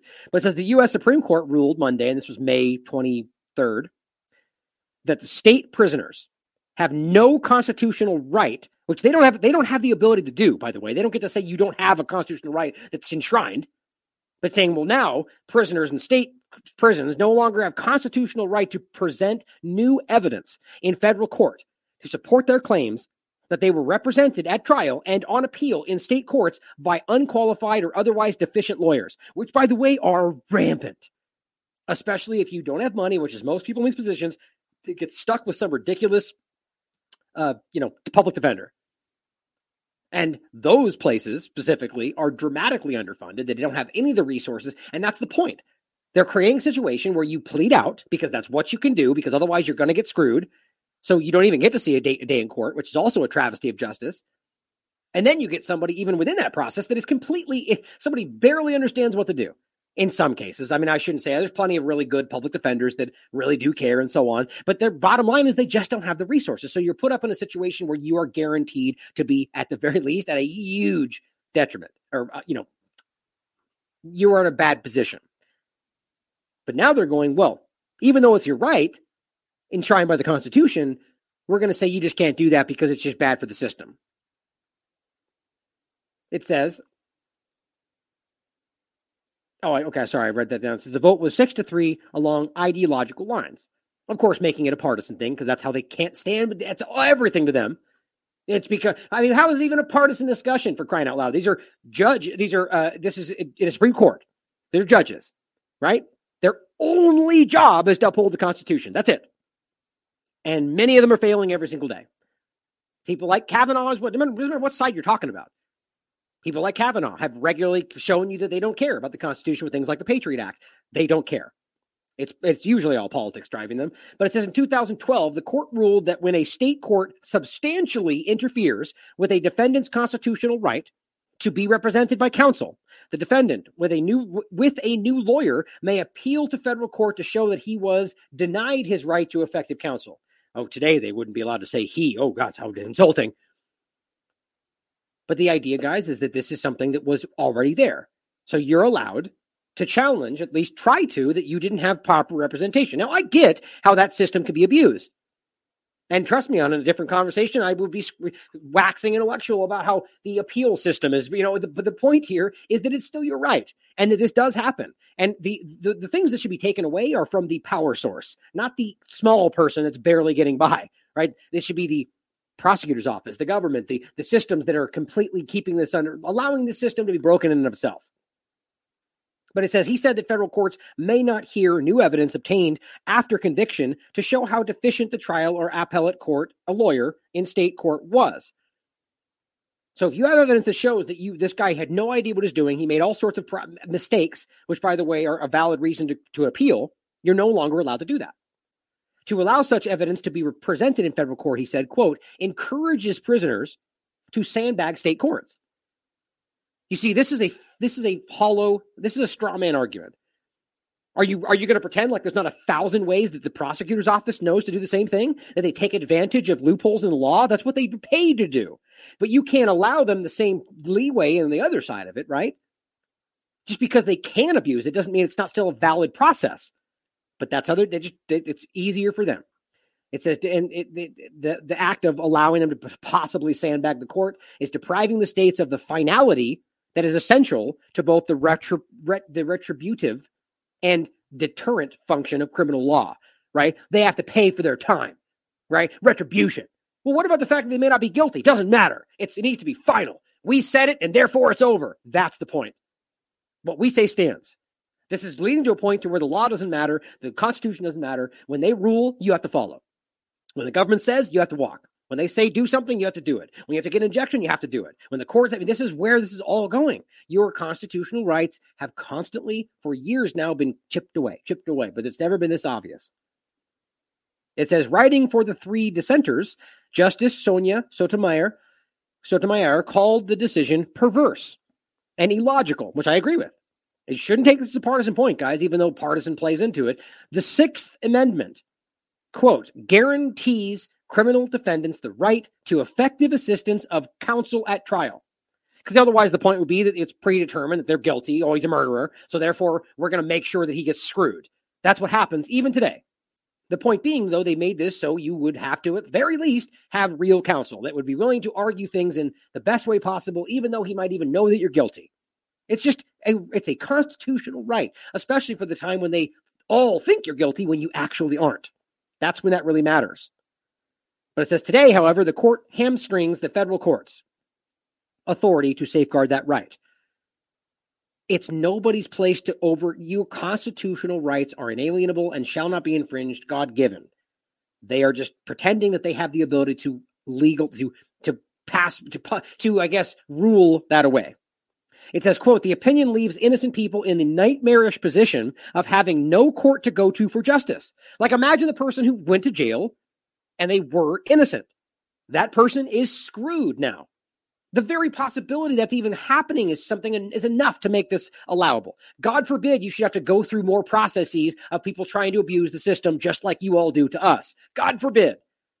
Just to make sure that one person doesn't end up in prison for the rest of his life in a horrific situation, because we all know they make sure it's horrific. We know all the stuff look, it's not, one of the things in life that you can actually realize is as scary as it is portrayed on movies is the prison system. There's a reason for that. It's a threat. It's a quiet, subtle threat. Don't do anything wrong or bad. Don't challenge what we say, because that's where you could end up. And it's horrible. And it really is. I have law enforcement in my family that will tell you some ridiculous stories that is allowed. Drug trafficking, human trafficking, rape, and all the horrible things that we heard. It's pretty rampant. And they allow that. So these people, you could end up there as an innocent person. Doesn't matter anymore. It just upsets me that we're in a position where this stuff is still going on. Now, on a couple of other side points, And it just kind of goes into the broad partisan manipulation of what things mean, right? That there's meaning to these things, guys. The inalienable means something. Same point here. Guess what? Daily Mail woke researchers call for term morbidly obese to be banned because it's offensive. Is it a valid term? Of course it is. Is it scientifically correct? Yes, it is, because it's morbid. It means that you're potentially dangerously obese, meaning that you could potentially have lethal side effects. But don't say it because it hurts your feelings. Maybe don't be morbidly obese then? Just a thought? I mean, look, I myself just lost a bunch of weight during this process because it just motivated me to do so. But look, I get there are people out there that may have issues, bot system issues that make them unable to lose weight or blah, blah, blah. That does exist, but it's far less than we pretend. The bottom line is that even if it's your problem, then just own that problem. You don't just pretend it's not what it is. It hurts my feelings. Don't call me that.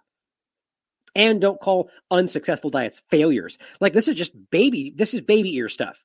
Like, you're that sensitive that we can't be like, oh, that failed. Oh, don't say failed. Like, I just can't get past how childish this is. I mean, where are these people? Where are they being grown? Because this is ridiculous. Now, again, I do know that our system of schooling is what is pumping these things out. But the bottom line is it's that words mean something. To change the word changes the reality. And that's why they're doing all of this. And it's not being changed because it is it's being changed because of people's feelings. It's subjective. And everything like this is subjective. But I believe it's happening for a reason, like the one we just talked about here. Remember this? Judge rules that bees legally can be fished. Now, the overarching point here is not necessarily that it's as simple as it sounds, but really this is more not so much about the woke mentality, but more so about the fact that our system is just broken. That instead of realizing, the whole point here is that they were classified as where was it? The word. Oh, I forget the word they used, but there's a certain category of animals that just so happened to include bees that were more associated with fish, one of which was a snail that was on the land as well, but they're all under the category which mostly finds them in the water as fish.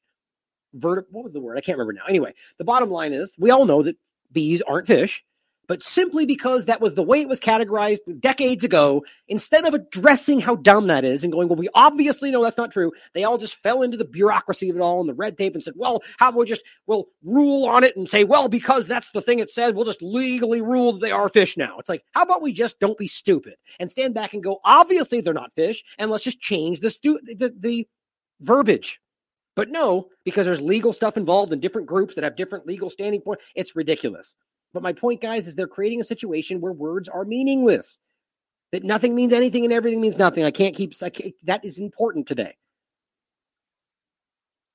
Now, on the point of the same idea of misinformation, actual misinformation, intentional misinformation, partisan misinformation. This is a random side point that has to do with an old video, but this is happening all over the place. And they're going to use stuff like this to argue this is what we're all doing to censor everybody, which they're going to do anyway. But my point is that this is the kind of stuff that's happening, and we need to be better as the majority that understands we're being lied to.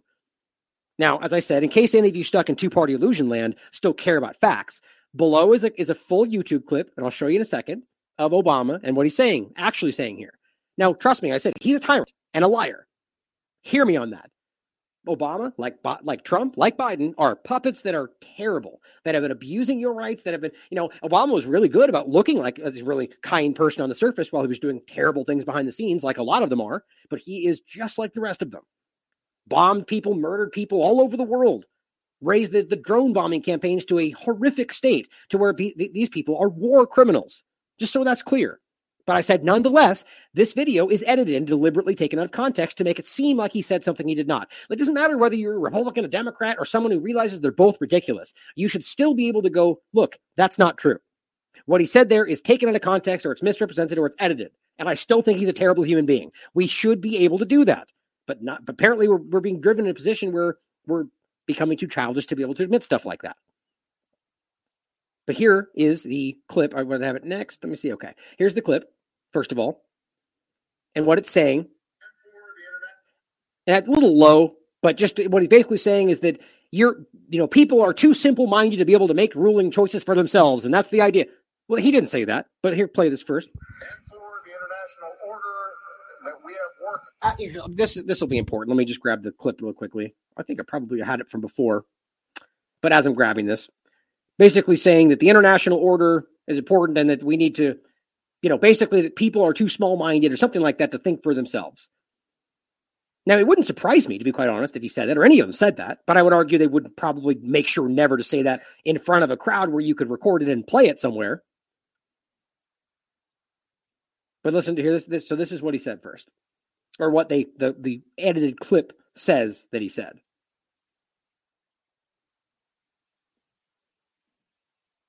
For the international order that we have worked for generations to build. Ordinary men and women. Right there was a cut, by the way. That is what he said, that first part, which alarms me. The international order, they called that a fake news story. But so that's where it cut. Something was said right in between that. And now it says this. Ordinary men and women are too small-minded to govern their own affairs. That order and progress can only come when individuals surrender their rights to an all-powerful sovereign. Now note that he said that. That order and progress are too small. That's not how you would say that. That was the first indication. Because the whole thing is they cut out the prefacing point, which is that some people think like this. That's what he said. And they made sure to cut that out. Now I'll play it next for you. Now, why would you do that for any other reason than trying to intentionally misinform people? Because that's not what he said. Well, you could argue it's lying for your truth. Maybe this, I don't know if it's this girl who did this or whoever she got it from. But the point is, you may be lying for your truth. You believe that that's what he believes. So I'm going to lie about it because he does really believe it, which all the partisan people do from all sides. Or they just don't care and they just lie because they want to get clicks. But as it says, and she quoted, "This video has been deleted from every platform years ago. Take that." Yeah, well, I don't agree with that it should be deleted, but it is definitely incorrect. Here's what he says. And for the international order that we have worked for generations to build. Throughout human history, societies have grappled with fundamental questions of how to organize themselves, the proper relationship between the individual and the state, the best means to resolve inevitable conflicts between states. And it was here in Europe, through centuries of struggle, through war and enlightenment, repression and revolution, that a particular set of ideals began to emerge. The belief that through conscience and free will, each of us has the right to live as we choose. The belief that power is derived from the consent of the governed, and that laws and institutions should be established to protect that understanding. And those ideas eventually inspired a band of colonialists across an ocean. And they wrote them into the founding documents that still guide America today, including the simple truth. Dang it. I'm sorry. Hold on. I thought there was less time in between those cuts. I didn't really necessarily. I don't actually buy that he believes most of what he's saying, just to be quite honest. But hold on. Let me find where it goes into the part where they cut it out. All men in Europe and around the world. Those ideals have often been threatened. Here you go. And around the world. Those ideals have often been threatened by an older, more traditional view of power. Right there. This alternative vision argues that ordinary men and women are too small-minded to govern their own affairs. That order and progress can only come when individuals surrender their rights to an all-powerful sovereign. Often, this alternative vision roots itself in the notion that by virtue of race or faith. Okay, so obviously that's not what he said. It took too long to get to this point because I just think this is the real takeaway, guys, is just that there are people out there that are willfully deceiving you. Now, I'm not supporting Obama. I'm not defending Obama. I very clearly think that his own actions have shown that all of that's a bunch of hollow words to get you to think that he's something that he's not. Or he does, whatever you want to think, his actions showed you the opposite, period. But we need to care about the truth, don't we? Even if it's the truth that is like, it's the same in reverse about people arguing that they don't want to defend speech they don't agree with, right? We defend the truth, period. That's what we do. Even if that truth is not what we want to see. The truth is what matters. And that's the reality that he is being. Now, the point in this whole thing is, as I remember when this came out and the response was that it was all taken out of context. She didn't really mean it. It was like, because that's the truth, right? I mean, that's exactly what actually happened. But there's so many comments in here where people are going like, oh, that's fake. And the guy's like, oh, right here, fake edits. And people respond and they go, show the original. Shut up, bot. You're triggered or libtard. Like, these people just don't care. They don't even care to find out because they believe that's what he said because they saw it on Twitter. And so they just walk away going, anything else I don't want to believe in. They don't do due diligence. They don't try to find out. They don't care. It's partisan teams. It's everywhere. Here's another example.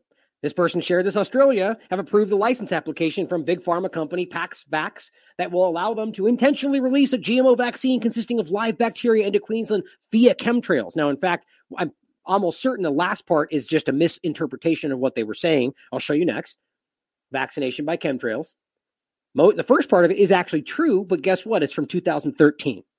But when you dig into this, you find out that it ties back to, well, this is the site, first of all, that they're linking to. And weirdly enough, you can't click on or highlight anything except these certain pages. This comes up to a dead page when you click on it. And there's no source material other than a non-link to, of course, the very, very sound, I'm being facetious, Your Newswire, which by the way, don't exist anymore. I think it's News Punch now, but it's a horrific misinforming site, in my opinion. And, oh, by the way, when you go to yournewswire.com, it's now a sports betting site. Great. Now, the point is, when you go back to actually find this from the site that you can no longer access for some reason, this preventdisease.com, which it doesn't come up. It's from 2013. And when you dig into this, it does seem to suggest that it's aerosol. This site also seems to be misunderstanding what they're saying, I think. I'll show you what I mean. But the point, nonetheless, is it's an old story. So Your Newswire, News Punch, whatever else, and this site are all pushing this out as if this is happening now. First, that's wrong. The second part, I think, is the chemtrail part of it. I'll show you now. My point is that this is happening constantly, guys. Here's the actual thing. And it didn't take me that long to find it. DIR 126. It's Australia. Receipt of license application. It's a real thing. From PaxVax, you can see up here, 2013, November. PaxVax Australia limited for a clinical trial of a GM cholera vaccine, which is wildly unnecessary, especially in Australia. But it says the Office of Gene Technology Regulator has received a license application from PaxVax Australia for the intentional release of a genetically modified bacterial vaccine. And here's why I think this is being misinterpreted. Into the environment. When I first read that, I said, whoa, okay, this is definitely a spraying kind of thing. And it definitely could be. But when you look at the rest of them, it seems that they all say into the environment. And I think all they're doing is doing a test of this in the country. You tell me what you think. It says, which qualifies as a limited and controlled release under the Section 50A of the Gene Technology Act. But by the way, the whole thing of this alarms the hell out of me. That this has been happening for this long. The idea that they're talking about spreading and testing these injections and the idea of something they don't need. But it says, PaxVax is seeking approval to conduct a clinical trial of a GM live bacterial vaccine against cholera. So it doesn't mention the idea of the environment part of it, I think, is how it's being misconstrued as spraying. But it says, once underway, the trial is expected to be completed within 1 year. Trial sites selected from local government lists off the different locations. The trial will be involved in inoculation of approximately 1,000 children and adults. The applicant has proposed a number of control measures to restrict the spread and persistence of the GM vaccine and its introduced genetic material. So that, again, to me, what do you mean the control measures to restrict the spread? What are we talking about? If it's a trial in people's arms of 1,000 children and adults, what's the spread we're talking about? Is it a self-spreading vaccine? There's things to be asked here. That's very weird. But maybe it's just terminology differences in Australia. The Australian people in the chat speak up. I don't think that's what it is. Purpose of the notification at this stage: comment is not sought from members of the public. Oh, cool. So until it's already happening, we don't want your opinion. Later, the public will be asked to comment on a comprehensive risk assessment and risk management plan for the application.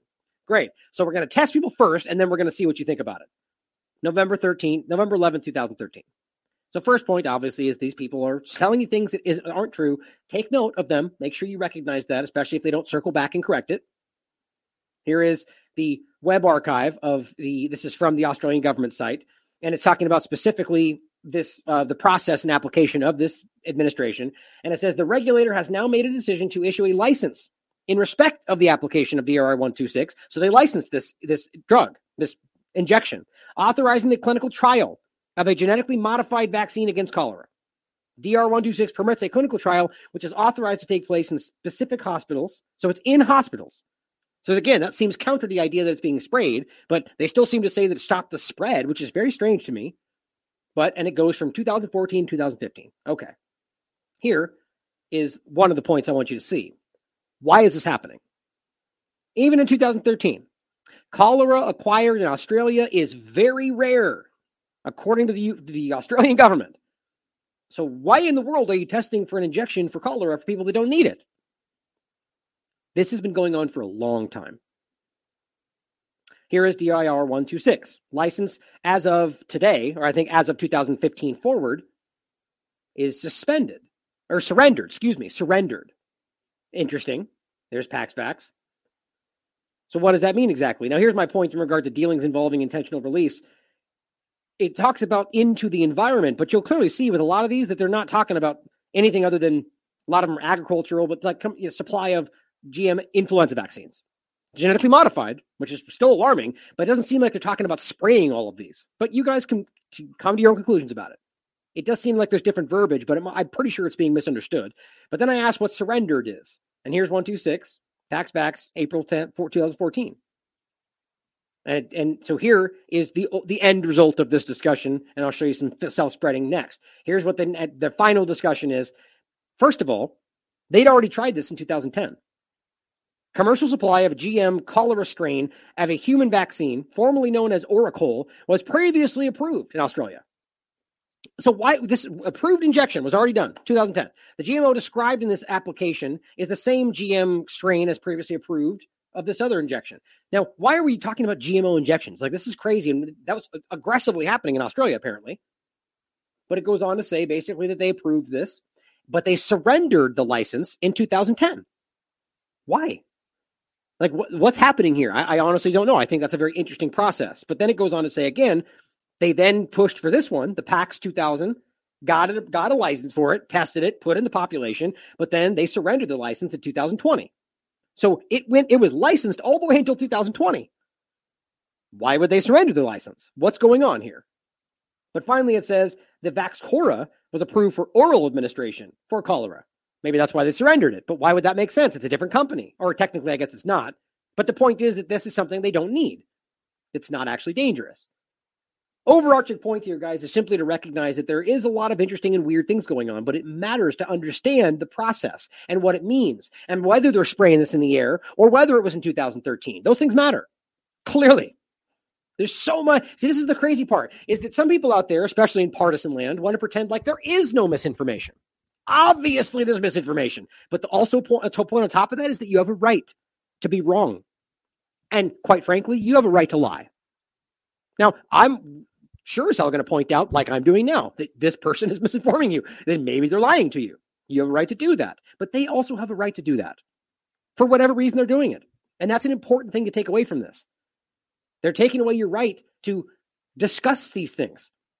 And this is what we're going to get into when we get into the disinformation board, is that we're getting into a point now where they're just labeling entire conversations. As me and my brother were talking about, in fact, as he was saying that it's like the fire in a theater discussion, right? That it's not just you can't scream fire in a theater. It's that you can't now have a conversation about that. You can't sit around the table and be like, let's debate the idea of screaming fire in a theater. Nope, that's now fake news. You can't say that. You're putting people at risk by even discussing that. Or how about having a discussion about people talking about the discussion? Nope, can't do it. As long as you talk about fire in a theater, like not the exact fire in a theater, but use that and whatever that is. Vaccines are dangerous or whatever. You can't do that. You can't even discuss people discussing that vaccines are dangerous. It's off the table. How is that possible? How is it possible we can be in position where you're not even allowed to discuss whether or not this is a valid place to be? It's because we're so far off the rails that they're just trying to shove this into a hole. They want you not to poke into it because it's a flimsy house of cards and they are desperate to hide the reality. And we're going to get into Ukraine in a second as well. Same point. They're now saying that same kind of idea from a different angle, right? It's disinformation. What is exactly? You mean like the idea that, what WikiLeaks released around the election? Well, that was true. You admitted it was true, but you said it progressed Russian agendas, therefore it shouldn't be discussed. Okay, so the truth is bad when it helps somebody else. That's pretty easy to see. Okay, in their mind, right? Same thing happening now. Those things you're saying progress the Russian agenda. So you're helping Russia, you're a Russian shill. Like, let's make this a very simple point. Let's take something like the sky is blue, right? Pretty simple. Not a cloudy day, sky is blue. So how about when they say, well, that's a Russian talking point, which is what they're doing to anything they want. Well, the fact that this isn't exactly how the war started. Russian talking point. Well, it doesn't matter if it's a fact or not. The sky is blue is a Russian talking point. They said so. So now you are disinfo for saying the sky is blue or anything else that's comparable to an obvious fact that you can prove. Just because they say Russia said it, therefore you're disinfo. But that's not true because we just admitted it's a true statement. But this is where it gets broken, you see, is we're not allowed to dive into this. Nothing means everything, everything means nothing. They say it's whatever they say in the moment. That's where we are, and it's dangerous. Now, just to finish off this last segment, realize, regardless of whether they were incorrect, self-spreading vaccines, whether they're sprayed in the air or done any other way, are a very real thing that they've even started to discuss as we're still called fake news for talking about it on Twitter. From self-spreading vaccines to 3D drugs, tech that will stop the pandemic. Oh, weird. That's from 2018. How can it be fake news in 2020 when they're talking, oh, God, because they're lying to you guys? Now, of course, the earlier discussions are about animal to animal in regard to stopping the zoonotic transfer that plenty of people argue isn't even true. But as we've talked about many times, in this article in particular, or Johns Hopkins that we've talked about, they're openly talking about the human version of that right now. So let's not pretend like this is fake news. But this is right here, March 18, 2020, the controversial quest to make a contagious vaccine. Now, in this, they do talk about animals to humans, but they also at least reference the idea that they're trying to talk about human to human. Same way. Just so we see that this is not fake news, despite them being wrong about the one they were covering. See? That's called being objective. I know you guys know that. I'm speaking to the one partisan person out there screaming, you guys are lying. But bringing this over into the illusion of the disinformation board and rather the whistleblower that comes out and says, hey, guess what? They were never really going to stop disinformation. They were going to stop information they didn't agree with. That's what this is all about. Supreme Court, first of all, doesn't rule in case that overturned Roe versus Wade, extending wait for blockbuster decision. Before we get to the disinformation board, I want to point out that they've already floated the idea, and this is where we get into the violence part of it, right? You can't say this certain talking point, whether or not it's true, because that's violence. Well, is it violence, or are you claiming it leads to violence? They muddy the waters. This statement is violence. This statement leads to violence. This statement leads to terrorism. This statement leads to mass shootings. This statement leads to blah, blah, blah. Now, does it? Does it even matter? You have free speech. Ooh, that's contentious. Of course it matters. Well, it does it, though. It's debatable that what you're saying leads to these things. Don't people have agency? Are we going to pretend because I made a statement that guy shoots people and it's beyond his control? Or is it that I influence his actions? Well, now it's quite a bit different, isn't it? Now we have a wholly subjective and debatable, well, the first one was too, but the idea is they're just turning anything they want into certain, it's buzzwords, or how about the fact that we're talking about the Azov Battalion, therefore we're pro-Russia, or that we're promoting shoot. I mean, it gets so abstract. It's whatever they want it to be.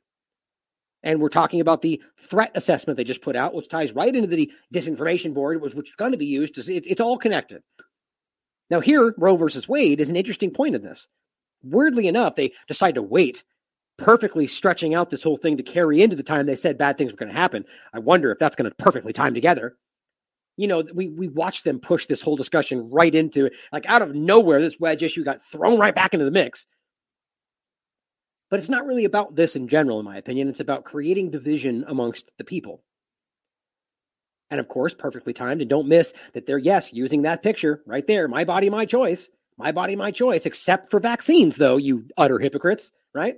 But the point is, Homeland Security warns of mass casualty violence in the coming months. We just referenced this a moment ago, earlier show. But the point is that they're pretending that because of these things, because of your opinions or grievances with the government, which you have many, we all do, that they're just predicting mass casualty events. What you're going to see here is that it's not really about anything other than normal processes that will lead to, we're having an election coming up, so we need to watch out for violence. Yeah, this is what they're doing. Well, there's stuff over there, so we're going to watch out. You are a threat to them. That's the takeaway. They're acknowledging, even people on the other side of this, and whatever your left-right kind of paradigm, if you want to look at it that way, that they're also potentially violent.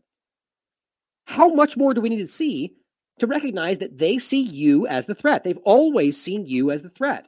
That's why all of this was pointed at you. And that's one of the points I'm getting ahead on in the disinformation board. What was their promise? We're only going to focus on foreign people, foreign areas. Well, just like the war on terror didn't do, or the Patriot Act didn't do, even though they said it would. We're going to focus on foreign terrorists, and they pointed it right at you. And all of the history shows you that. You became the focal point, just like with COVID, just like with everything else. It's like Whitney coined, your body is the new battlefield. But the point is, they're just simply saying that you are a dangerous threat. You're a problem. We can't allow this. We need to keep this in control because you don't like us. Maybe it's because you're hurting people, killing people, stealing people, from people, suppressing our rights. We have a hell of a right to be upset right now. Here is the DHS issues National Terrorism Advisory System bulletin we just touched on the other day, but I want to read a couple more parts of this. It says, as recent acts of violence in communities across the country have so tragically demonstrated. Now, this is, of course, ignoring for the minute any obvious questions that should be asked around these things. And those are fair questions to ask. I'm not saying I know for sure one way or the other about any of these things in regard to, foreknowledge or whatever else. But there is obvious questions to ask, as we all saw. Or how about just taking the main one they focus on and realize that it ties directly back to the Azov Battalion in Ukraine, like a lot of these things do. But, and that's meanwhile, in this actual document, they make the argument that Ukraine is radicalizing people. Think about how ridiculous that is. That's what I'm saying.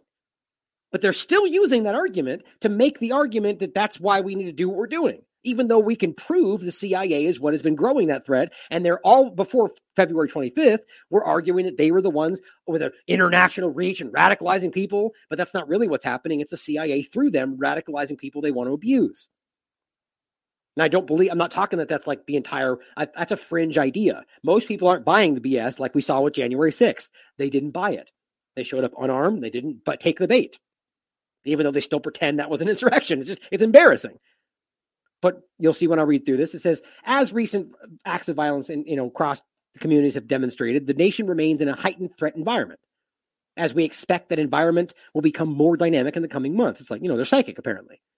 The Department of Homeland Security remains steadfast in our commitment to provide timely information and resources to the American people. Highly doubt that. Steadfast, meaning as if you've done it before. The DHS actively keeps information from you on a regular basis. They just go national security.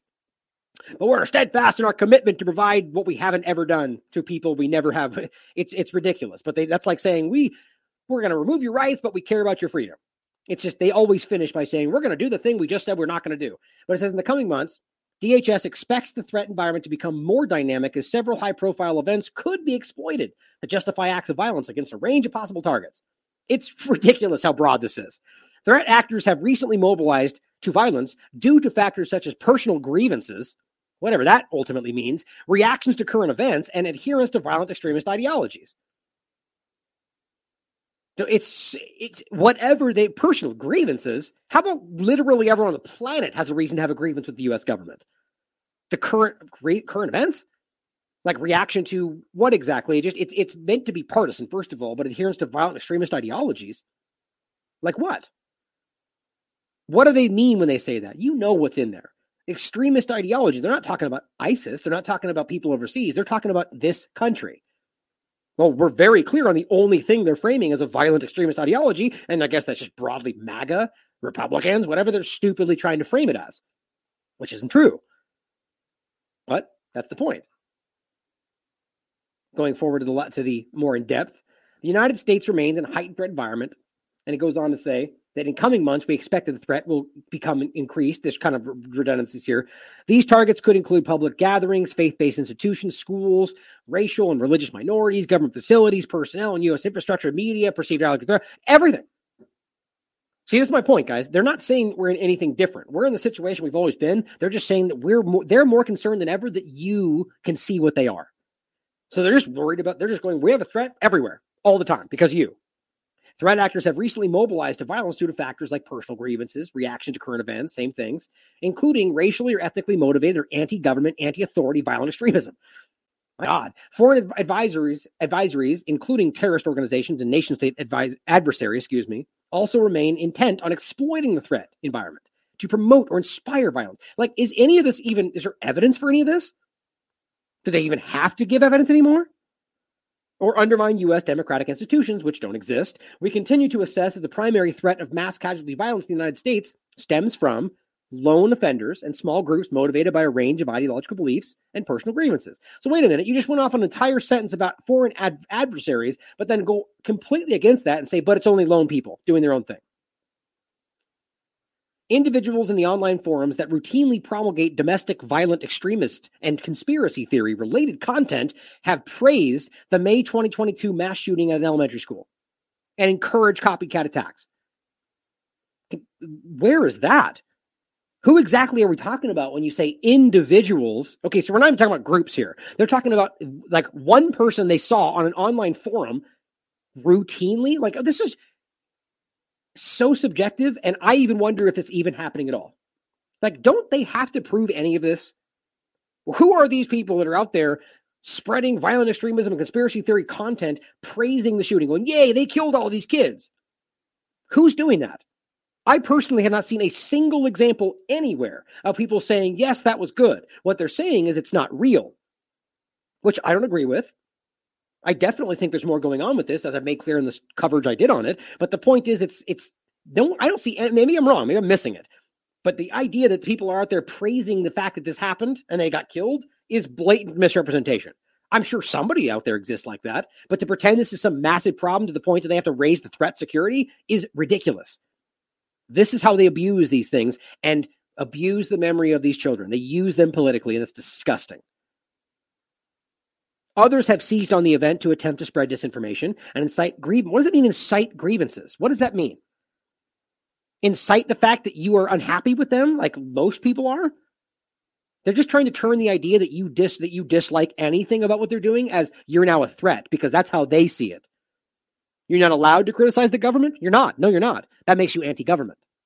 You see where we are? We're a long way from where we pretended we were moments ago.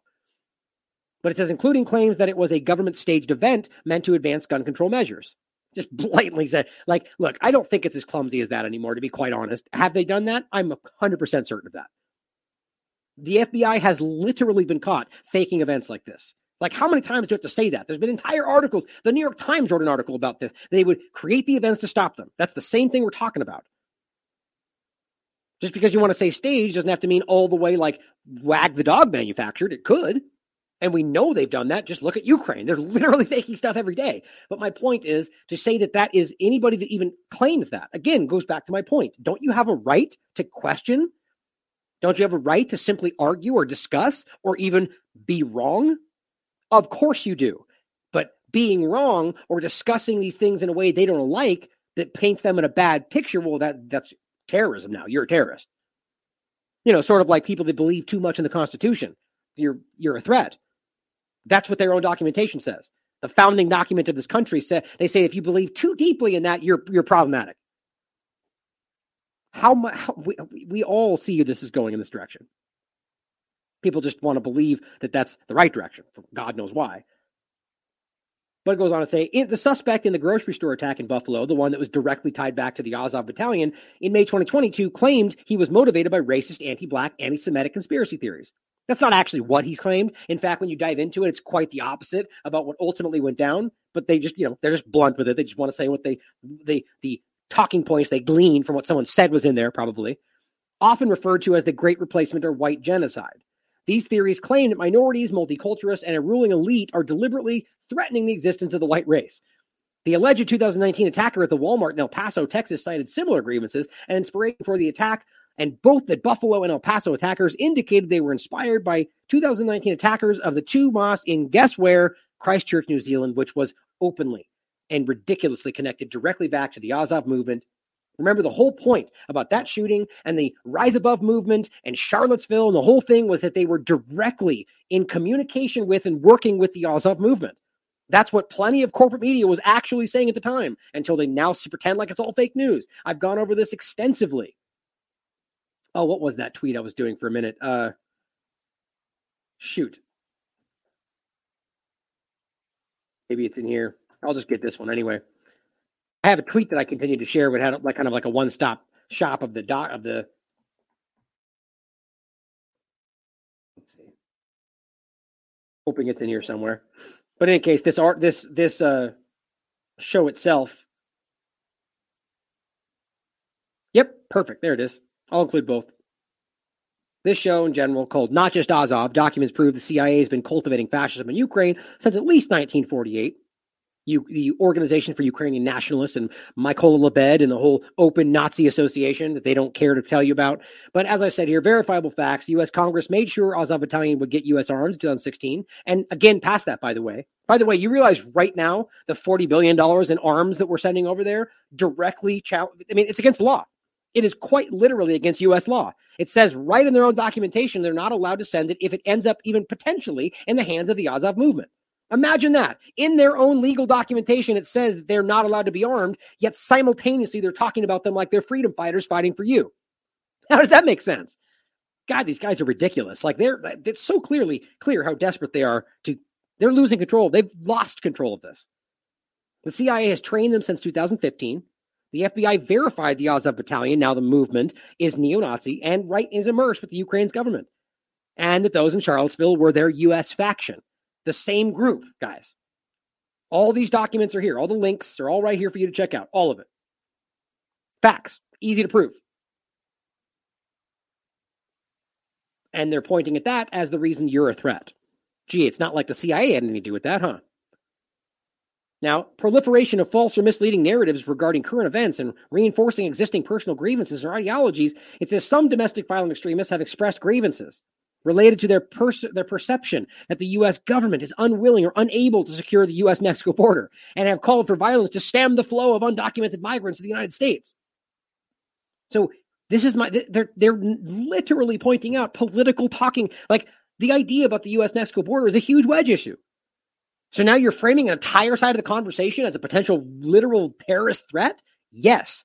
This is what is happening. Just like the vanilla ISIS discussion and how they're literally building the idea that the entire side of the Republican Party is a potential terrorist threat. That was what January 6th was. That's what vanilla ISIS is. That's the tie back to the entire thing. This is an agenda.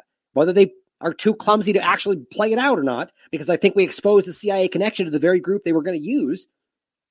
Whether they play it out or not is up in the air. But it's very obvious how they're still trying to frame it that way. Don't forget that on January 6th, there's easy open documentation that a Ukrainian was on the ground screaming things in Russian. Shoot, I should have grabbed that one, actually. That's probably not going to come up. I forget what that tweet is. We covered it plenty of times. The idea that this is he's a Ukrainian blogger who was there and yelling things in Russian. And he also has pictures of him with Azov Battalion uniforms and flags. Like, it's just so obvious what's going on. Given a high-profile U.S. Supreme Court case about abortion rights, individuals who advocate both for and against abortion have, on public forums, encouraged violence, including against government, religious, and reproductive health care personnel and facilities, as well as those with opposing ideologies. So just hear this, guys. It doesn't matter what side you think you're on. You're all on this list. Whatever side you're on, the Roe versus Wade debate, they're going either whichever side you're on, we think you're a threat. How do you miss that?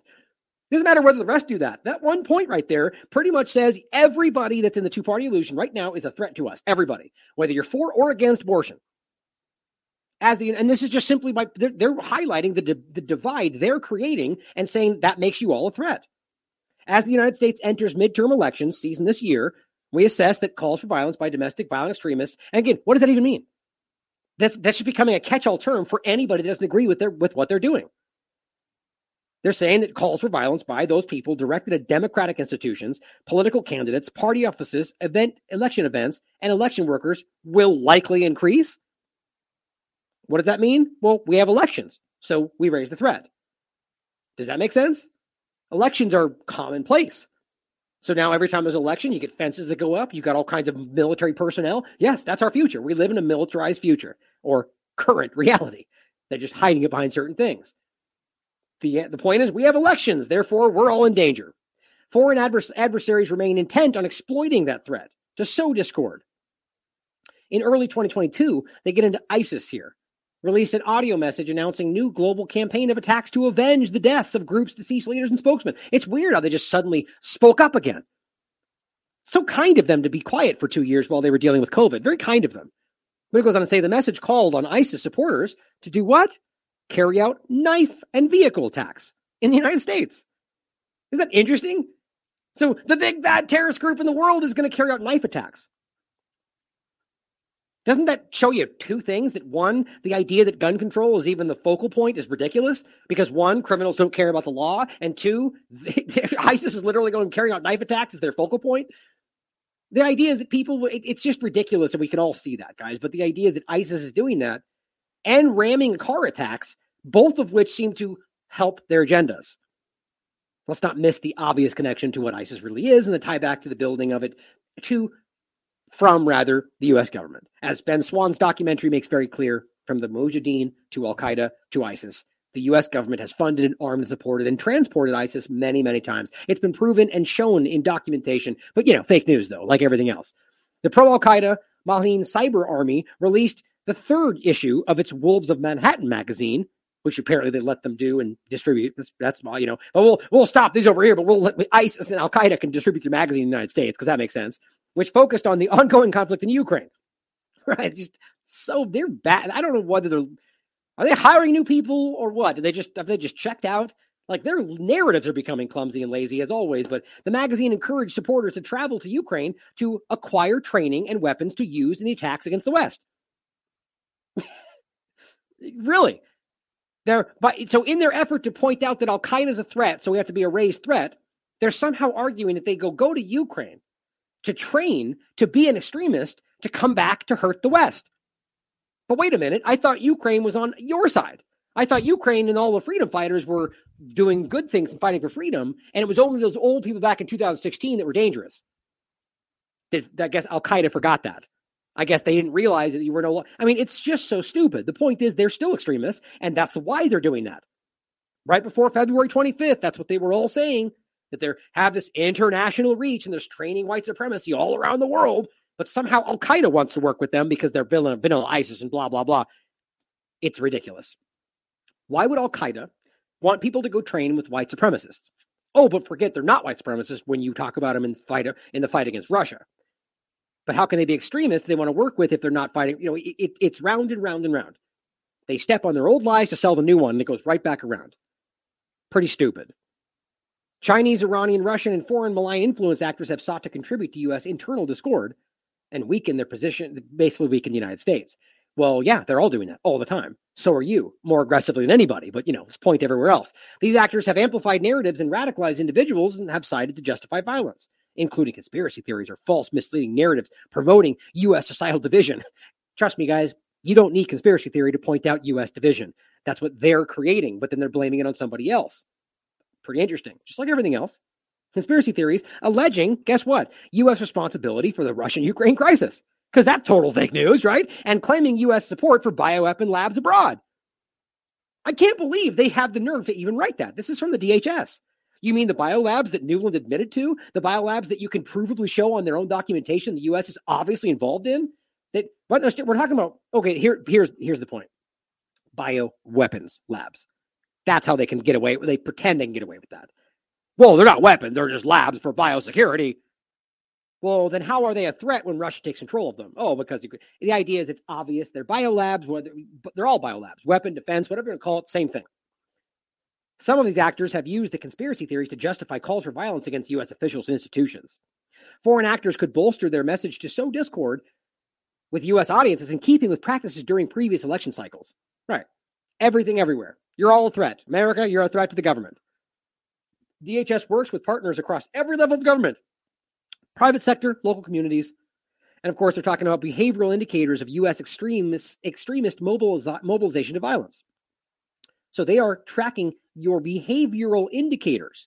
How much you want to bet what we're doing right now is one of those. DHS remains focused on disinformation that threatens the security of the American people, including disinformation from spread by foreign states like Russia, China, Iran, or other adversaries such as transnational criminal organizations and human smuggling operations. If you see something, say something. God. Now, broad and opaque and never-ending. Sort of like the rest of them, they're going to keep kicking this down. How much you want to bet November 30th? It goes for another month, so many months. Here is, by the way, Ukraine, the new Al-Qaeda. Whitney's great article, which gets into, which, by the way, I just talked to her. She's going to be doing some more work coming up soon. We're still working on her book, her Epstein book, which is important, by the way. But this is discussing the rise of this and how they built this threat. This is the new Syria version in Ukraine. But here is the mobilization indicators.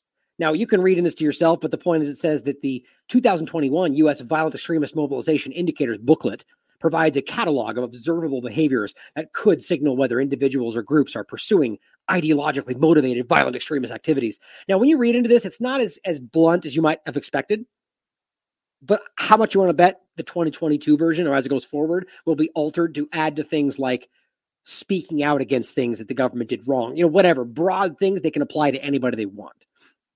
Which, by the way, brings us to the point of exactly what they're already trying to do. That they're already trying to create a situation where just simply by they're creating they tried to create and are still have, by the way, an entirely new entity, the Disinformation Governance Board, and using that board to just hand down dictates about what is and isn't in disinformation in any given moment. And that's what they were trying to build. And don't miss that they didn't stop it. They just paused it. And in the process of that pausing, it's come out that they were lying to you. Oh my God, who could have guessed? Whistleblower says Biden Disinformation Board would have acted on what the government determined to be factual, would work with social media companies to take down content, and picked its Mary Poppins for her ties to Twitter. Now it says senior Republicans are keeping up their attacks on the Biden administration's attempts to tackle misinformation, claiming internal documents show the Department of Homeland Security's Disinformation Board would have ruled on what was true and what wasn't across a broad range of issues. Republican Senator Chuck Grassley and Josh Hawley on Wednesday wrote to the department demanding more information about how it would have worked. They released a string of internal documents provided by a whistleblower, which I'll show you in a minute. They said showed the Disinformation Governance Board, DGB, would have worked with social media platforms to enable the removal of user content. Right there, that's a huge overstep. And by the way, a violation of your rights in a million other ways. And by the way, it also shows you, just like Caitlin Johnstone's been pointing out for a long time, that the moment these companies have worked with the government to censor, which they're still doing right now, it became state censorship. Period. It is still right now. Twitter, Facebook, it's the same way. It is state censorship. It's important. Now it goes on to say, they said the details showed the board would not just have focused on foreign threats like they claimed, but areas of legitimate political disagreement, such as the validity of elections and the efficacy of COVID-19 vaccines. Exactly what we would have expected. That's why they tried to hide it. The First Amendment to the Constitution was designed precisely, by the way, hold on, I'm going to correct that, so that the government could not censor opposing viewpoints, even if those viewpoints were false. The point is, I take issue with the word designed, but I guess it's not entirely out. The point is, just understand that yes, these were drafted by people in the founding document, right?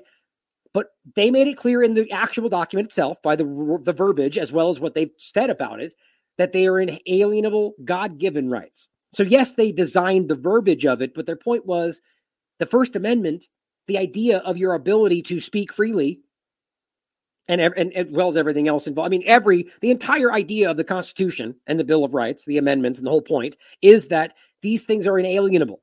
Whether or not they wrote them on that piece of paper, the hemp paper, as I've already said in the show, that they were there. So the government has manipulated people into thinking they gave you these rights and they can take them away. That's the whole point about the COVID-19 restrictions. They don't have that right. They never did. But they're doing it anyway because they're totalitarian. They're off the rails. But the point is simply, I agree with the general point. The idea is that your government could not censor opposing viewpoints, even if they're wrong. I'll even take it further. Even if you know they're wrong, you have a right to do so. And they know that, and they're desperately afraid of the truth, so they're using this idea to attack that truth. DHS should not in any way seek to enlist the private sector to curb or silence opposing viewpoints. This is, again, speaking from, who was it? Oh, the letter they wrote in general about this, all the people, the whistleblower and the different senators.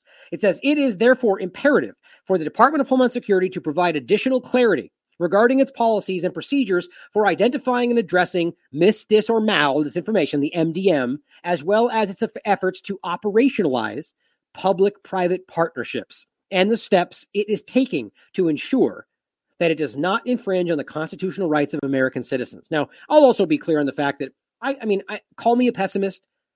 You're probably right. I am very jaded when it comes to the political process, and we all have good reason to be. But I will just point out that I don't really buy that these congressmen truly believe or stand up for your rights. I believe they would attack this same right in another angle from a different standing point when they believed it, from a Republican standpoint or whatever. I believe this is politically advantageous for them to take this stance. Sort of like an argument I make about, whether it's advantageous for an Assad or a Putin to play the good guy, even if they don't care about being good guy, doing the right thing, because it's obviously advantageous to play that role in contrast to the clumsy, ham-fisted, horrific actions being cast around the world by the U.S. government. I mean, it's you step up and you just generally do the right thing, and it's an obvious contrast, even if you don't care about doing right. So just to make that point, again, call me jaded, but it goes on to say that this very alarming thing about her face just scares me, but it says its leader, and it says right after, Nina Jankowicz resigned after it was revealed that she had promoted claims about Trump, his links to Russia, and about Hunter Biden's laptop that turned out to be true. In reverse, the Russia claims obviously turned out to be complete flimsy allegations. In a general sense, I argue there are obvious connections to Russia from his point or anybody's point, but Trump especially, you could make lots of interesting points. But in regard to the claims they were making from the whole Russiagate fiasco, it was garbage.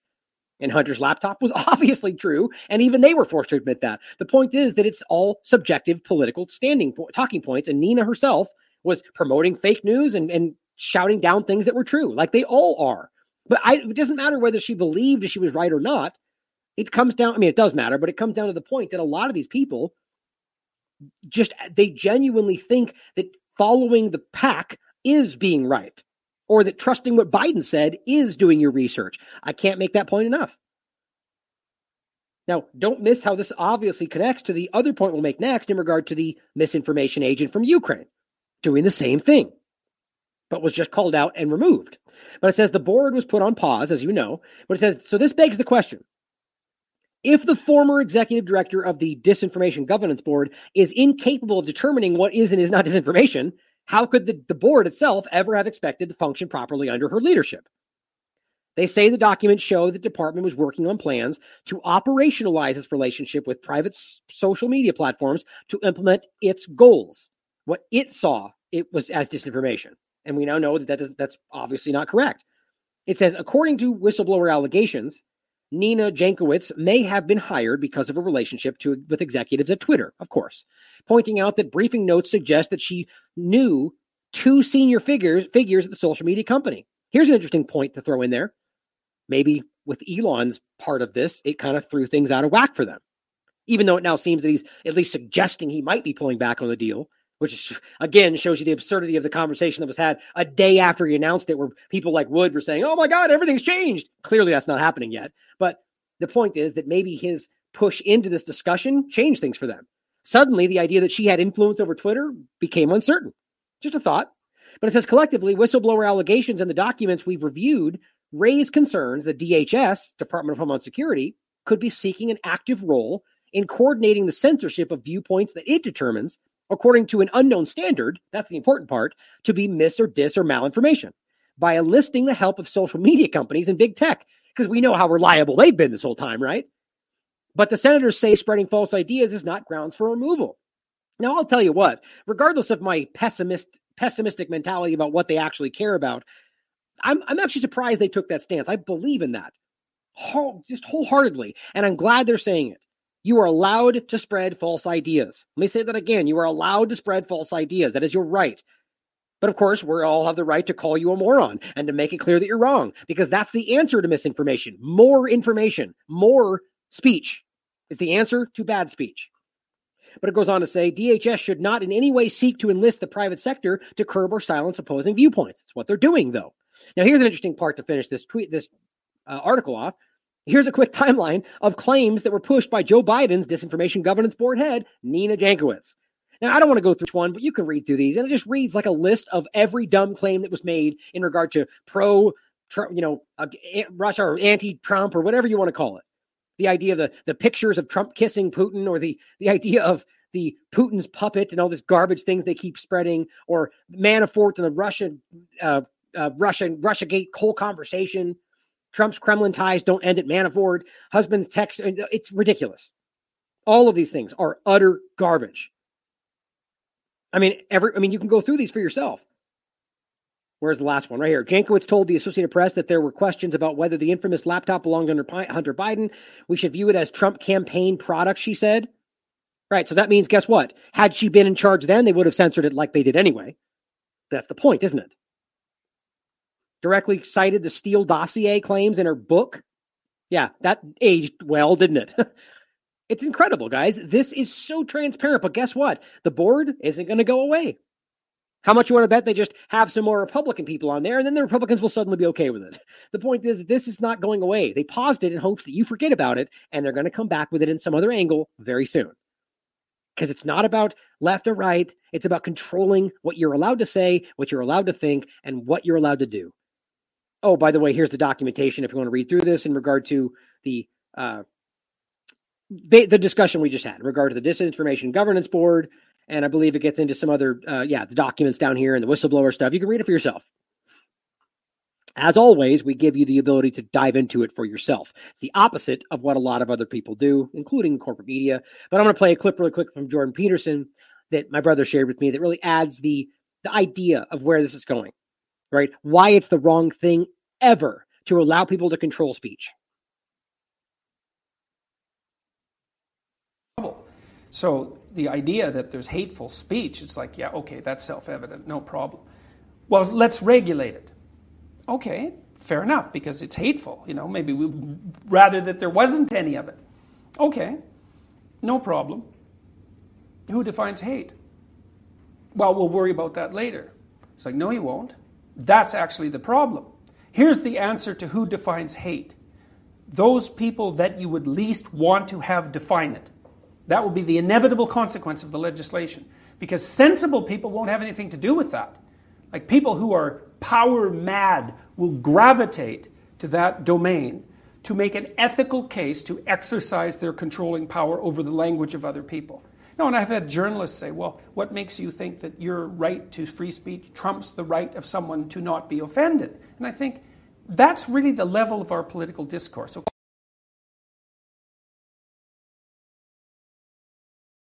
That last part of it's really the craziest part of it, right? I mean, the idea that you are genuinely taking a stance as a political whatever, as a congressman, as a media pundit, you're standing there saying, and this is what I forget the person he's referencing or the conversation, but the point is that saying, what makes you think that you're inalienable, shall not be infringed, God-given constitutional right to free speech trumps my personal subjective feelings? That's what they're saying. My right to not be offended, which is completely up in the air. You could be offended by the fact that I wore a certain color shoes. I mean, or just said the word hello. Oh, how offensive. Like, it's subjective. It's whatever you decide you're offended by. How about if I just say hello in a really weird way when I look at you and make you feel uncomfortable? Oh, now how I'm offended. You made me feel sexually uncomfortable. You were looking at me a certain way. We've even seen staring too long called that. Guys, this is, which you could argue, someone's creepily staring. Well, yeah, my point is it's subjective. And his point is that you have people in power that are going to gravitate towards anything that gives them the opportunity to take more control over your rights, even if it's something that you believe in that is correct. Think about that. I'm not saying that's this, but let's just take something that you may actually think is right. Still, giving them the power over that is never going to end up in your benefit, because they're going to abuse it like they have everything else in your entire lifetime. It's time that we're honest about this, guys. We shouldn't be afraid of being called whatever they're trying to call you today. Now is the time to be strong enough to stand up and take that stance because the world is behind you, whether they show it to you or not. Now here is the Ukrainian misinformation, whatever her name, or I forget what her actual title was, the Parliamentary Commissioner for Human Rights. Right? The one that was standing up and basically dictating what is and wasn't misinformation. And guess what? As you already saw, because we covered it and plenty of others did that were being honest, she was let go from that position, removed from position. And Ukraine's government themselves, whether that means that they were like, I forget what show I saw this on, but they were saying one way you could look at it was that they were just like, geez, get out of the way. You can't be that obvious with misinformation. We want misinformation, but you can't be that clumsy with it. So we're going to take this situation and take advantage of it, get rid of you and pretend like you're the only problem, which is what they love to do. Get rid of release some steam, throw her under the bus, pretend like it's over, and go right back to misinformation. Certainly possible, which I think that's probably what happened. Or it could be that there are still some factions of the government that don't want to be seen this way. They don't believe in the neo-Nazi element. You come to decide for yourself. My point is that she did lie, got caught for it. And the point was that literally every outlet in the corporate media parroted what she said as absolute fact. And even to this point right now, there are still some outlets that will reference the mass rape by Russians and Ukraine soldiers. Now, is that to say that it didn't happen? No, certainly possible. See, even in this, we're able to be objective because we're honest with you. It could, I would argue, there's probably a lot of really disgusting things that happen on both sides. That's war for you. But the point is that she did lie about this. Now, you shouldn't have to lie about it if everything they're saying is everywhere and the Russians are so terrible and blah, blah, blah. Ousted Ukrainian official breaks silence and now has admitted, on top of the government telling her she did, has admitted herself that she lied about the mass rape to Russians to garner more arms and aid. Think about that. Now all those Twitter people that were screaming you were fake news are they're going to still call you fake news despite the fact that they just blatantly got caught lying. Sort of like with Ghost of Kiev. Remember all that? When they say, you're so stupid, you have no idea what you're talking about. And then the very next day when they go, yeah, it's all fake, they were dead silent. And those same people jumped to the next lie and shouted you down. I stand with Ukraine because it's not about the facts. A top Ukrainian official who was fired for spreading misinformation has admitted that she lied about Russians committing mass rape in order to convince Western countries to send more weapons to Ukraine. She specifically accused Denisova of pushing misinformation, or the parliament did, pushing misinformation that, quote, only harmed Ukraine in relation to, quote, the number of details of unnatural sexual offenses and child sexual abuses in the occupied territories, which were unsupported by evidence. In an interview published by a Ukrainian news outlet, she then admitted her falsehoods had achieved their intended goal. Quote, when, for example, I spoke in the Italian parliament at the Committee on Internal Affairs, I heard and saw such fatigue from Ukraine. I talked about the terrible things in order to somehow push them to make the decisions that Ukraine and Ukrainian people need. She noted that Italy's five-star movement was originally against the provision of weapons, but after her speech, which was lies, she admitted, one of the party leaders said that they would support us, including the provision of weapons. It's like she's unabashedly saying this. You know why? Because she was probably told to do this. She knows she's got support, at least, ostensibly from the U.S. government and the powers out there. Despite the fact that her claims about mass rape were false, and they were false, they were repeatedly amplified by legacy media outlets like CNN and the Washington Post, and pretty much everybody else. Everywhere. The media was quick to put this woman's BS claims out there without any due diligence, blindly reporting it, as I've showed you the entire time, but couldn't care less now about correcting the record. Again, one of the many things of the gigantic pile of examples throughout this whole process that utterly expose who they are, from top to bottom. Indeed, anybody even remotely honest would at the very least try to correct that record. That's a big, big mistake. Or rather, it's not a mistake is the point, but even if it was, an honest person would try to correct it. Indeed, there have been innumerable outright hoaxes and falsehoods throughout the war. Their so-called fact checkers have been noticeably by their absence. So-called fact checkers have been noticeable by their absence. All the things we've discussed. Where are the fact checkers and all that? Ghost of Kiev, anything else? No, they're only fact-checking very obvious truths. These include radiation leaks at besieged nuclear plants, right? We talked about that, which turned out not to have happened. The media's complete misinformation about what happened at Snake Island, the Ghost of Kiev hoax, as well as the attack on a Holocaust memorial that never happened. I mean, you could go on forever. These have been verified. They just jump to the next lie. Now, here's our coverage when she first happened. This discussion actually first happened. Fake news exposed, another example, so you can read that if you want. But here's the interesting part about it. So they're lying to you and got caught for lying to you about what they're doing to people, about claiming Russia's doing these bad things. So you can also pretty clearly point out that if they have to lie about it, it's very clearly not as bad as they say it is, if at all happening. But now we've got this report. Captured men are protected under law, says Ukraine's foreign ministry. Well, they're right. But the point is not that they're right. The point is, one, that they're claiming something here is happening that has anything to do with Russia. It doesn't seem like it does. Two, that what they've done, provably, to Russian POWs is everywhere. But they have the right to stand up and go, they're protected, how dare you, charge them with the crimes they committed. Here's what's happening. It says, we've been bringing you the news this afternoon, this is BBC, that 3 men who had been fighting in Ukraine's military, 2 Britons and 1 Moroccan, have been sentenced to death by what they stupidly call, or rather unverifiably call, a Russian proxy court in eastern Ukraine. It's the same way, and this is how this starts, by the way. I'm under no illusion that the Donbass region is probably eventually going to decide to become part of Russia, like Crimea did, to choose of their own accord, like Crimea did, with an overwhelming referendum voted to do so. But just like you hear the PMU or Iranian proxies in Iraq, or the Syrian proxies of Iran, or I guess all pretty much Iran proxies they try to claim, which none of them are. They're allied with them for sure. What they're trying to pretend here is that Donbass right now is just Russian controlled. That's simply not true. It's simply not true. Now, Russia has influence there 100%, but they've declared their independence, and Russia has simply acknowledged that independence, and they're fighting alongside them. Now, am I going to pretend that Russia doesn't have a say in what's happening? I'm sure they do. But to simply call it Russia proxy court and pretend that you know for sure it's Russia's making this happen, or that they have a say in it, because none of that's for sure, it makes you a bad journalist. In fact, it exposes the BBC has never been journalism, and it's just simply blatant propaganda that toes a line that they choose. But yeah, Russian proxy court. So now it's all Russia because these people are going to be put to death. How about the fact, as you'll see, that what they're also reporting is that these people committed crimes in Donbass. In fact, tried to do pretty terrible things to the Donbass government. And then guess what? The part that they don't report to you at the BBC, because they're great journalists, is that 2 of them pled guilty. Okay, so now the Donbass court, after they pled guilty, charges them with death. Rules to kill them, which you could debate, you could argue the terribleness of that. But none of that seems to relate to Russia at all, or rather you can't prove they're involved.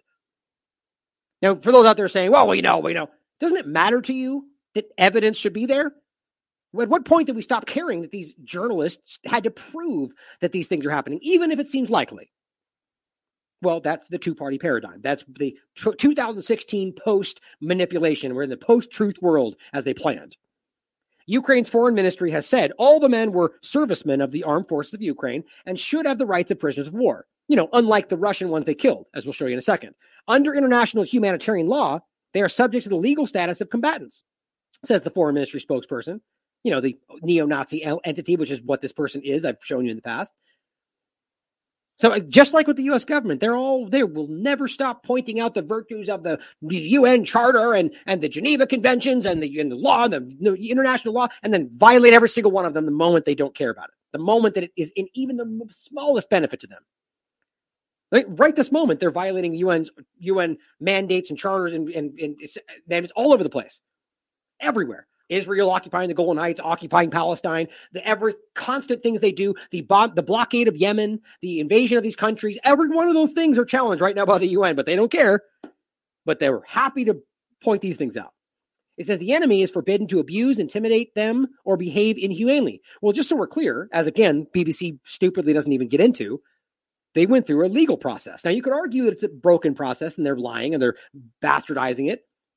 But to pretend this is just like a blunt, if it was Ukraine, as we've already seen, I'll show you next, they would just shoot them in the head. But here we have going through a process, a legal process. But they're going, don't abuse, intimidate, or behave inhumanely. They don't look like they're abused. They don't say they're abused. Now, they could be, sure, but evidence matters. This so-called trial of Ukrainian servicemen is worthless, they say. That's it. The Ukraine government will continue to make its efforts, blah, blah, blah. That's it. That's where their coverage of this ends. Because up here it goes into something else. Okay, well, let's see what Australia has to say. It's quite a bit different. 2 Britons and a Moroccan sentenced to death by Russian proxy. Of course, same point there, in Ukraine, which they don't prove. That's just their assumption, because that's what good journalists do, is assume in the direction of what they want. It says 2 Britons and a Moroccan who were captured while fighting in Ukraine have been sentenced to death by a court in the self-proclaimed Donetsk People's Republic. Again, one of Russia's proxies that they claim that's not true. At the very least, there's no evidence to make sure and prove that that's now a proxy. Everything we can see shows that they're just of their own entity and that they're working alongside the Russians. And at the very least, they have control over their own processes. With Russian involvement, I'm sure. Facts matter. What we can prove matters. But on top of everything, I mean, they're in a war situation, right? So when you're in a war and you get captured, the idea of the POW process, the Geneva Conventions, I mean, I don't understand. I think the only issue they're trying to take here is that they just don't believe the court process is legitimate.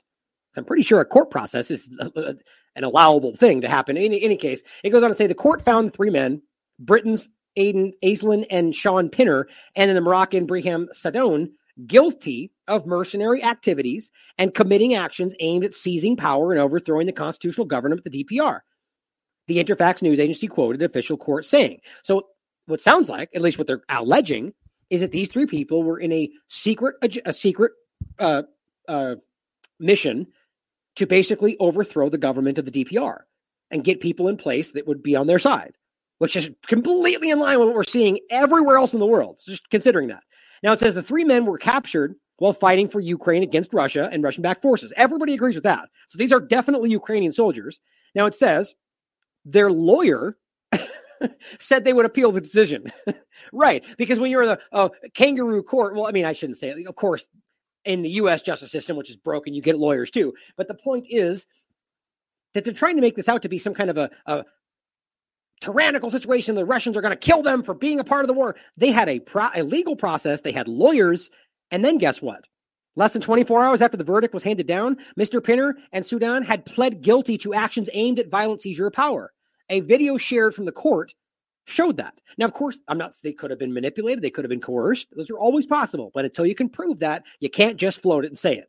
As Mr. Aslan appeared to have pled guilty to a lesser charge of weapons and explosives. So I take it back. All 3 of them pled guilty. One of them to a lesser charge. So they had a lawyer. They went through a process, and then they pled guilty to the crimes.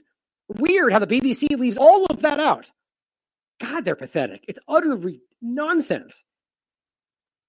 Finally, it says the evidence presented by the prosecution in this case allowed the court to pass a guilty verdict, not to mention the fact that all the defendants, without exception, pled guilty to all charges.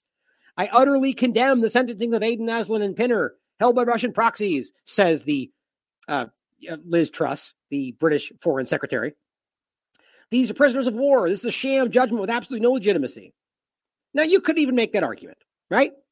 You should prove it. They don't care about proof anymore. But the idea is that this is nothing even remotely compared to what we can see on the other side.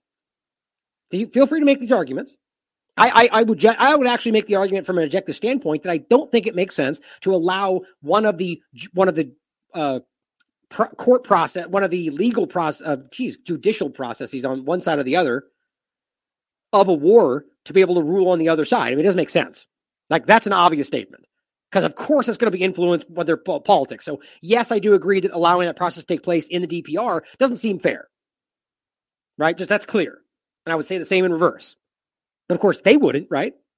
You know as well as I that if Ukraine, which, by the way, they're doing, holding their own tribunals, which I thought I had that. Hold on. Maybe I do, and I'm doubling up on it.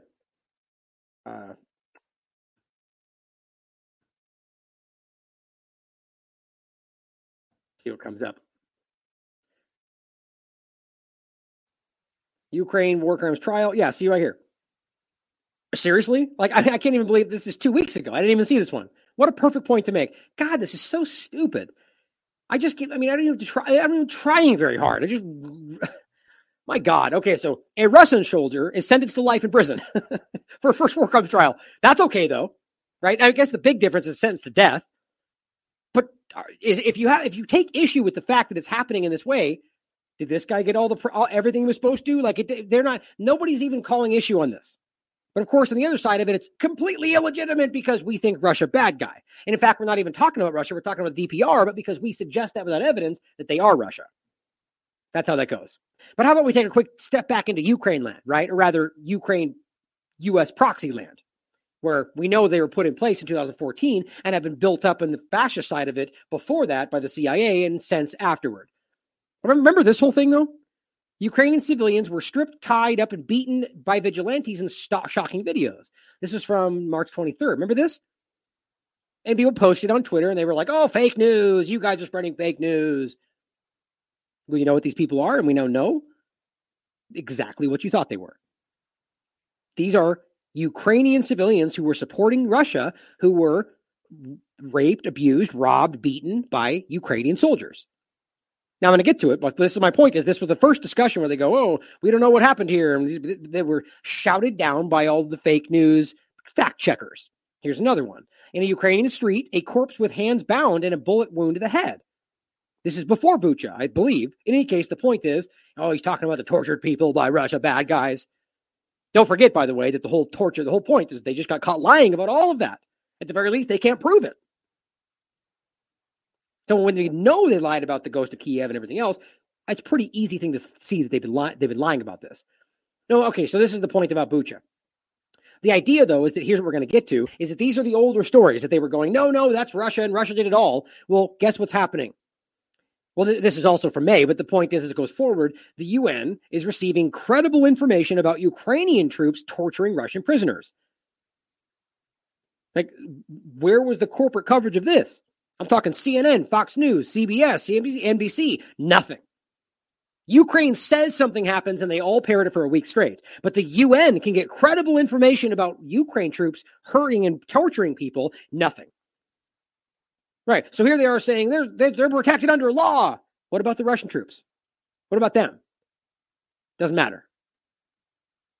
New York Times verifies authenticity of videos of Ukrainian forces executing POWs. Let me say that again. The New York Times is claiming to have verified a video where they can prove Russian forces were executed as POWs. Yeah, you've heard that from us already. Did you hear this in the corporate media? No, because they're broken and they're ridiculous. Even as their own other counterparts are saying the same thing. Videos of Ukrainians executing Russian POWs confirmed by the New York Times. Here's Evan Hill. A video posted online Monday and verified by the Times appeared to show Ukrainian soldiers killing captured Russian troops outside a village of Kiev. I mean, how much more do we need to see? How about the stuff that we showed you from the very beginning, that they also said fake news? Vitaly Kim, the governor of an oblast in Ukraine, an area in Ukraine, was openly saying on this news show that civilians cooperating with Russia will face extrajudicial execution. Exactly. That's the point. And this is what we now know, that they were taking the white bands that they were using to show their support of Russia and bounding their hands when they killed them. All this has been shown with the reports coming from now the corporate media. Isn't it amazing how they're now being forced to admit what we were saying the whole time and they were shouting us down for? Just like COVID-19. Look at that.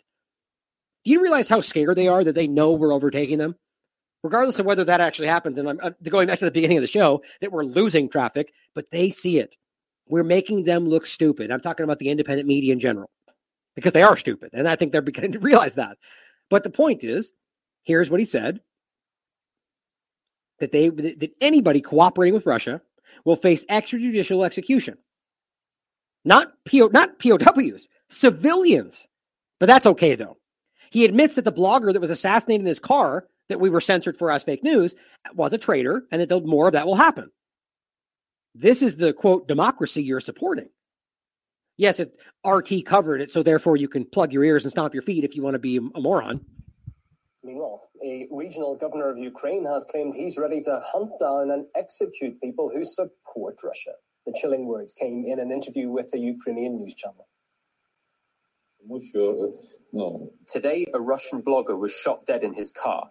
This means that there are still Russian traitors in Ukraine. Note how she smiles and nods when he says that, like, oh, I know, what a great thing.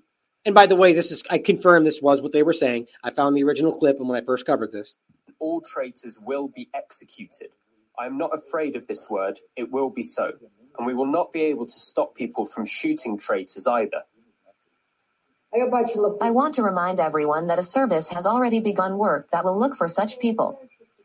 It's already operating. You need to understand that we are far ahead in terms of information technology, hacking. We have very good specialists, and there are large databases. Everyone can be tracked. No one can escape justice. And that's the obvious, Great Reset overlap, because don't forget the Ukraine is in lockstep with the Great Reset, being one of the first countries to implement all this, during being invaded, because that makes sense, right? But think about one thing they're saying here. One of the first arguments was, well, they're traitors. We're not talking about soldiers here, guys. We're talking about average civilians.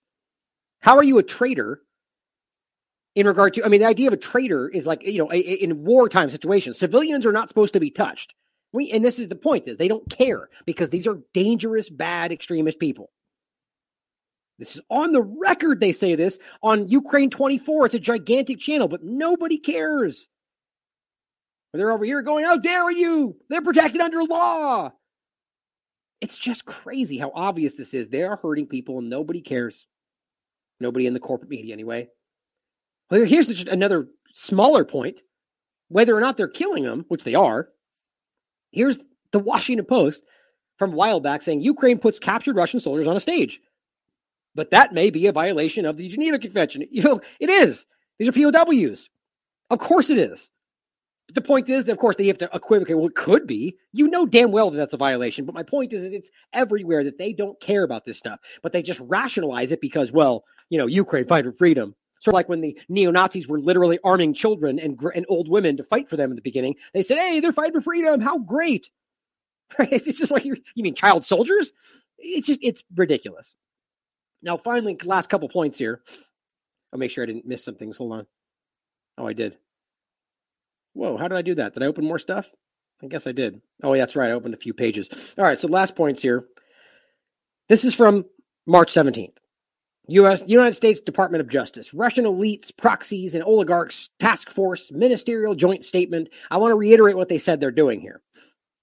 Now, just so we're clear, they are not proving that these people are actually connected to the government, other than anybody in any country is connected to their government. Right? This is the equivalent of them robbing the Russian government, robbing yachts and houses and cars from Elon Musk and other high-level elitists with lots of money in the United States. Now, are they connected to the government? Clearly, working with all sorts of government-level things and the brain machine interface. But are they the government? And is it a legally sound thing to just steal things from him because you think U.S. bad guy? That's exactly what's happening in reverse. Just robbing lots of money and arms and cars and yachts and whatever else from Russian elitists, oligarchs, just because they want to. That's piracy. Russia's latest invasion of Ukraine represents a further assault on the fundamental norms and laws, including UN Charter, that underpin the international order. Yeah, don't go ahead and laugh out loud that the U.S. government is writing this anywhere. Right, because you care about fundamental norms and laws? Did you think about that when you illegally invaded Iraq, or when you illegally invaded Afghanistan, or when you illegally invaded Syria, or when you illegally invaded everywhere else you talk about, or when you illegally blockade Yemen, or when you illegally blockade Venezuela, or you put illegal sanctions on everybody around the world, or when you illegally overthrow Libya, or I could keep going. Right, but they totally care about fundamental norms and laws, right? How about the illegal actions of all of their allies in Saudi Arabia and how they're actively violating UN charters everywhere? But no, don't look at those things. Don't mind the man behind the curtain. Focus on where we're pointing. Look at bad guy Russia over there, who are doing things we can't prove, but we're doing them openly that you can prove. But look at them. Look at that guy. My God, this is why I'm convinced that people aren't buying this. It says, we are determined to deny them the ability to hide and benefit from their assets in all the jurisdictions. So they just don't want them benefiting. How dare those people have a nice life while we have to fight, whatever it is. Don't they have, isn't there a legal process to this? Apparently not. Signed by Australia, Canada, European Commission, Germany, Italy, Japan, United Kingdom, and United States. Just so you see the usual suspects. Now, the countersignal points out, kind of an interesting point that ties into this, that also ties back to the Great Reset and your illusion, by the way, and I've been talking about this a lot with my family, your illusion of actually owning property today, whether or not you buy it. Justice Minister in Canada says you don't have absolute right to private property in Canada. That's what he said. That's June 8th. It says, while responding to questions regarding the seemingly unlawful seizure of property owned by Russians, Liberal Justice Minister David Lametti said that people don't have an absolute right to own private property in Canada. My God. He says, I'd like to ask you about Bill C-19 and any of the seizing and selling of Russian assets. Not government, but just Russian anywhere. There are some who say that's on shaky ground. How do you respond? The reporter asked him. He said, well, look, you'll obviously tailor the provisions so that it can withstand a court challenge. Or he said, we'll obviously tailor the provisions so that it can withstand a court challenge. Well, first of all, what did he just say right there? Well, obviously we're going to alter this so that it kind of looks legal. I can't even believe these people. What do you mean tailor the provisions? It's already happening. So you're going to go in there and tweak things so it looks better in front of a court? That's exactly what he just said. These people are rampantly lawless and they don't even care. I don't even know if they realize that. Maybe they've gone so far into rationalizing what they believe is what they claim is the right thing that they can't see what they're doing anymore. I don't really buy that, but I mean, who knows? It says you don't have, quote, you don't have an absolute right to own property in Canada, private property. That's its own standalone sentence. Minister Lametti, I want to ask you about C-19 and the idea. How do you respond to that? Well, look, we'll obviously tailor the provisions so that it could withstand a court challenge. You don't have an absolute right to own private property in Canada. There are steps that are taken when expropriations happen at whatever level of government, and we'll be sure to stay within those boundaries. Now, obviously, you could make the argument that they're only talking about people in this position, right? Like, if you're a Russian, I guess just Russian in Canada, then you don't have a right to absolute right to private property. But let's be clear about the fact that that's something that's being floated in a general sense. Why does it make sense? Because you're Russian, therefore that happens. It's subjective. It's whatever they say it is. Tomorrow it can be Italians. And, well, you're Italian, bad guy Italians. Well, you don't have an absolute right because we said so. That's the point. Your rights are not subjective. They're the ones breaking these agreements. The bill in question, Bill C-19, if passed, would allow government to seize and cause the forfeiture and disposal of assets held by sanctioned people and entities. Support Canada's participation in the Russian elites, proxies, and oligarchs task force in light of Russia's illegal invasion of Ukraine. Right? When's the last time this happened for all the many illegal invasions carried out by the U.S. and Israel and everybody else? Oh, that's right. Never. Got it. So you're hypocrites. The point is that he's letting a lot of stuff slip out there. The idea, though, is that today you don't really have anything that you own in regard to property. If you have to pay taxes, you have to pay anything on it that they could then use to take it away from you, you don't own it.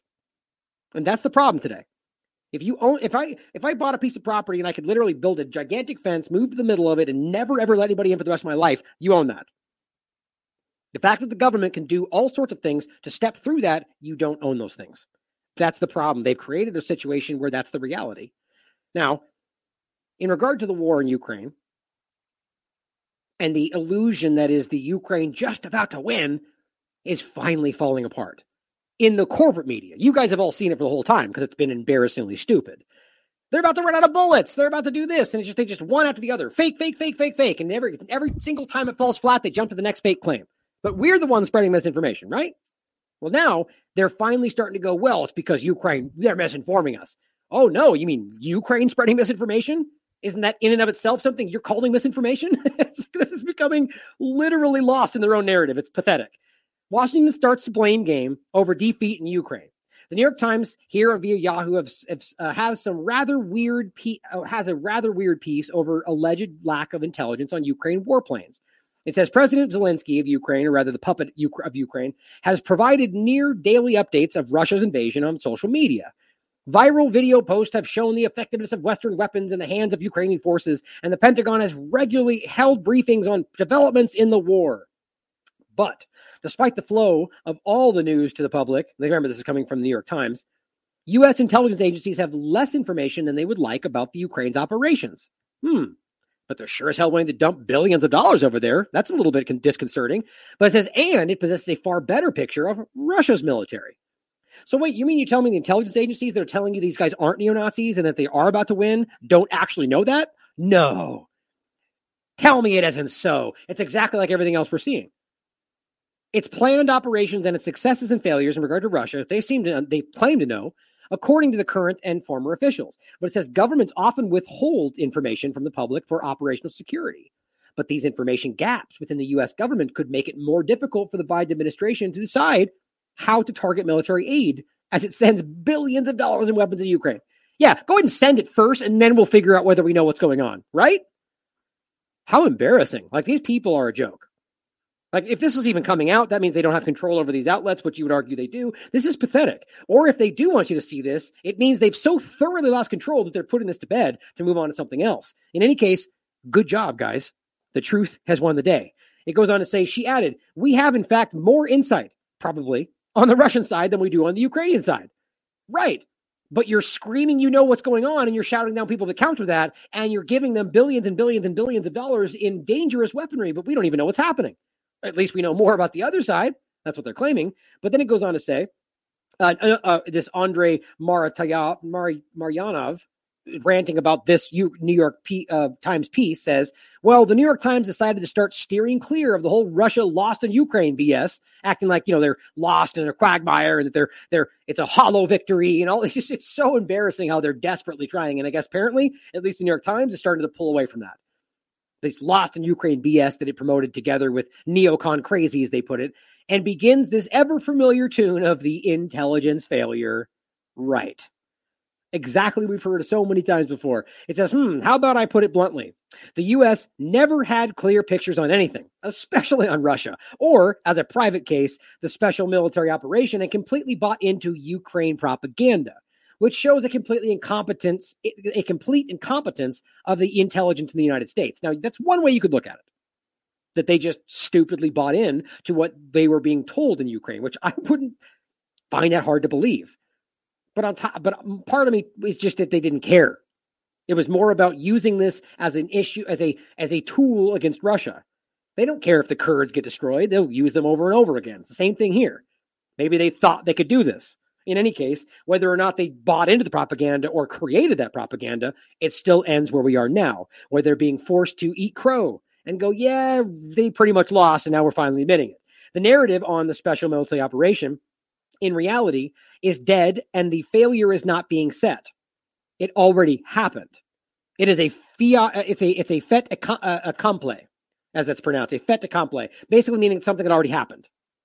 No matter how one wants to put lipstick on a pig.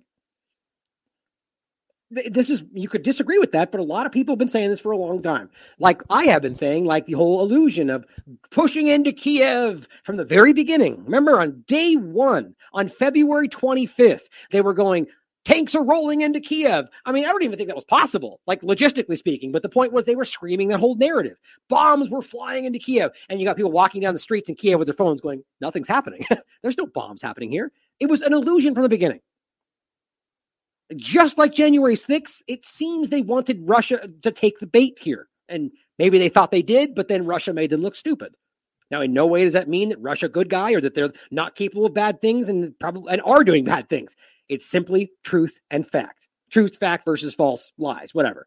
Now, it goes on to say, right here, I do not believe, this is Moon of Alabama speaking, I do not believe for one moment that U.S. intelligence services do not know what's going on in Ukraine. I agree with that, or in Kiev.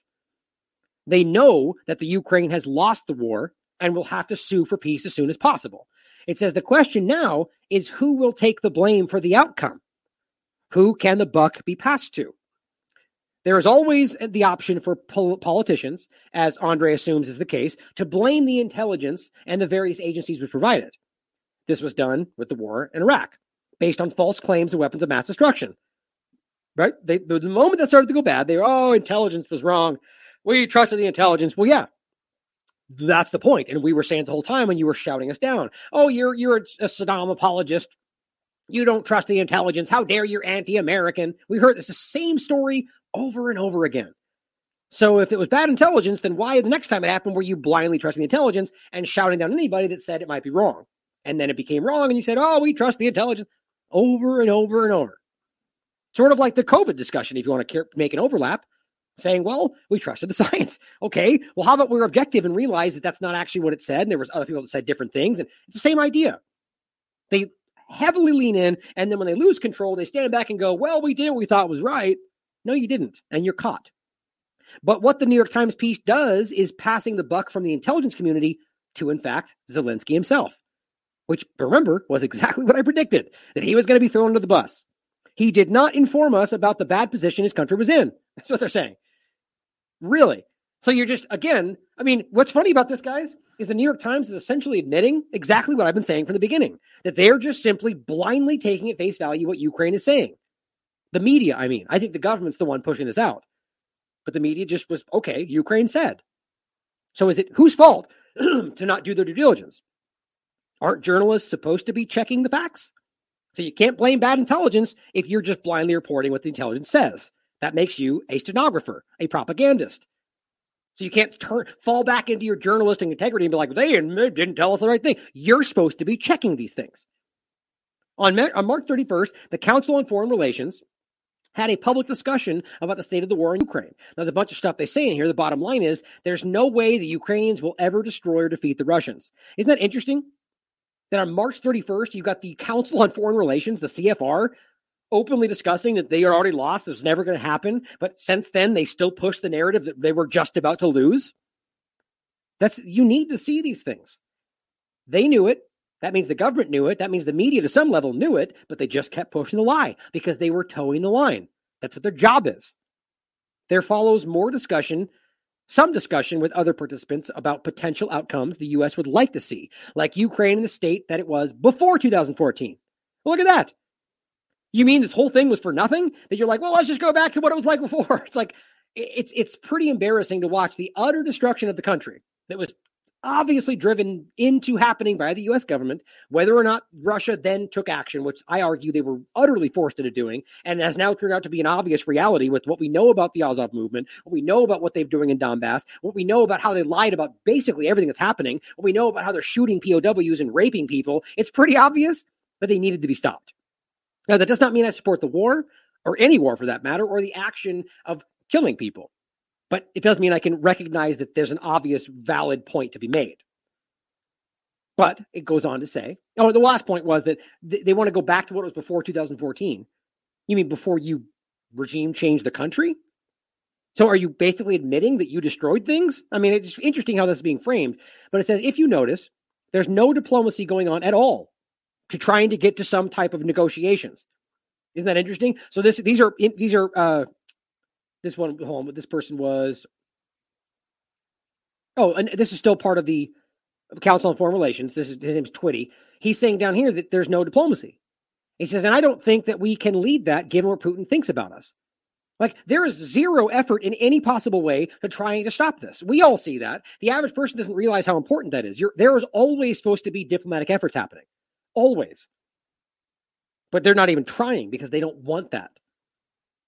That's very, very stark. That's an obvious point. That's what they're saying here. The second point is, that they call it DIME, diplomatic, informational, military, and economic. He says we're woefully lacking on the diplomatic piece of this because they're supposed to be doing that. It just shows you the truth. They never had any intention of they wanted this war, guys. That's the point. Someone objects and makes a case for giving the Ukraine more time by pushing more weapons on them. So that's what they're saying. Well, we'll just give them more weapons. That was an honest argument. Twitty dismantles that argument. Basically breaks down why that's ridiculous, and that ultimately, as it says, they'll lack the ability to go to the bargaining table in a position of strength, so don't do it. But it says the professional military, as Moon of Alabama points out, people, intelligence and military people, the professional ones, know exactly what's up. The Ukraine is already in a very bad situation, and from here on, it can only get worse. They expect that the Ukrainian front line will break very soon. He says, I'm sure that they are urging, like Twitty does above, for immediate negotiations using whatever third party is available. They talk about Hungary or Turkey or somebody else. It is the White House for which such an outcome is not what it had hoped to achieve. It can, in fact, not allow it. I agree with that. It is currently blocking any negotiations because admitting to a loss in Ukraine would give the Republicans more ammunition to damage Biden, as always. So let's continue to hurt civilians in Ukraine because politics. Right? Let's let the Vietnam War go for a decade because we don't want to be the one to end it. Let's let Iraq or Afghanistan go for 20 years because we don't want to be politically looked at. These people don't care about human life. They pretend to achieve political ends. It says Yves Smith detects some signs that behind the curtains, some direct negotiations between Ukraine and Russia are actually taking place. And what they seem to suggest here is that that's not including Zelensky.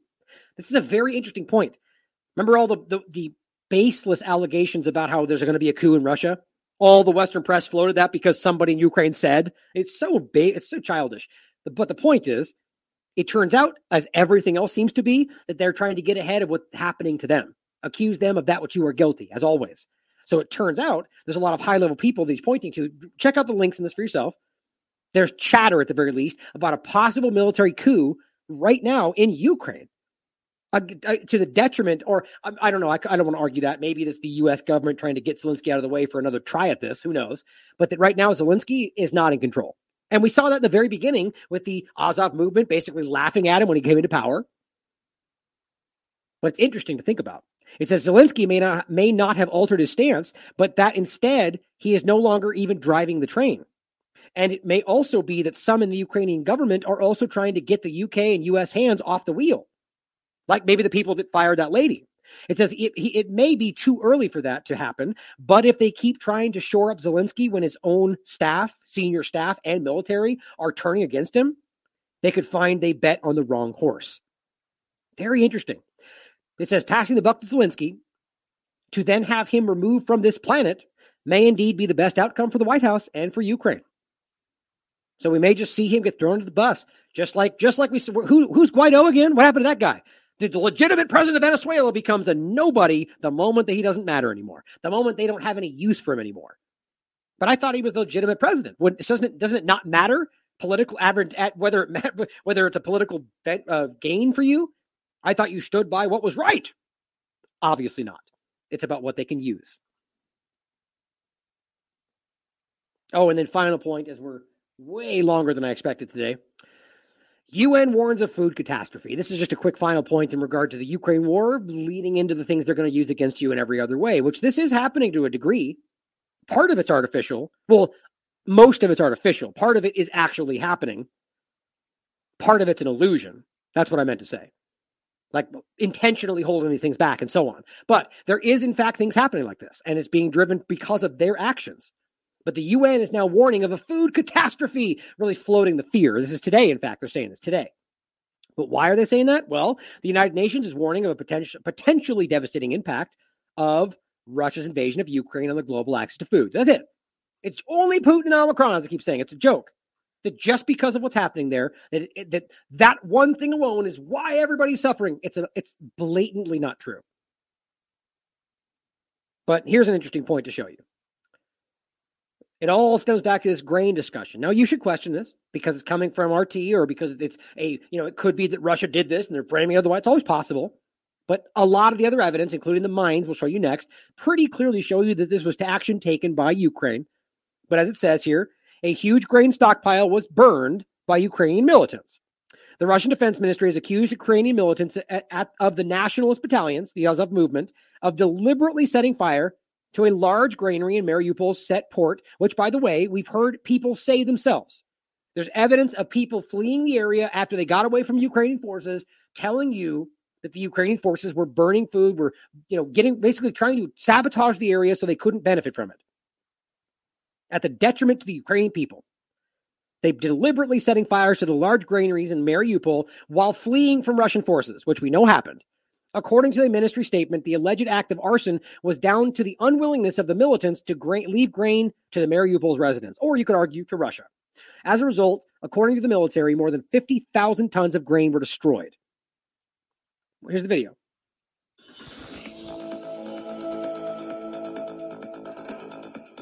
Minus the weird song for some reason.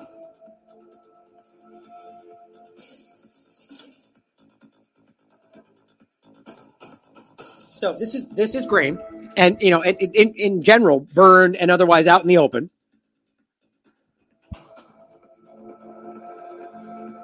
You can see the attack on the actual side of that, right? And by the way, reports and people telling you they saw Ukraine attacking these kind of things. Now, but let's be clear, it could be Russia. It's certainly possible. I personally don't even understand why that would make sense.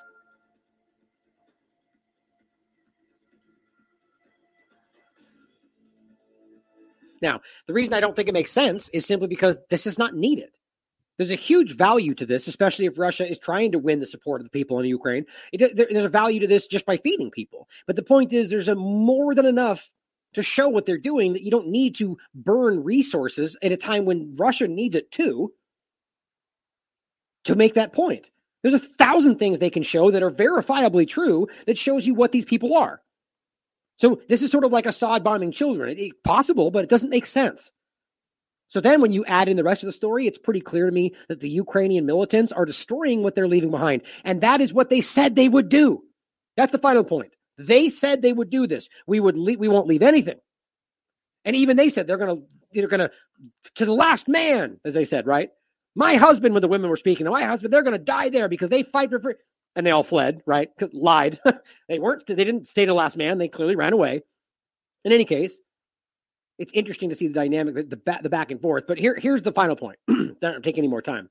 You already saw this. India Today made it clear. May 5th. As part of a military strategy and to avoid Russian naval invasion, the entire seawater was mined. Talking about the Ukrainian government.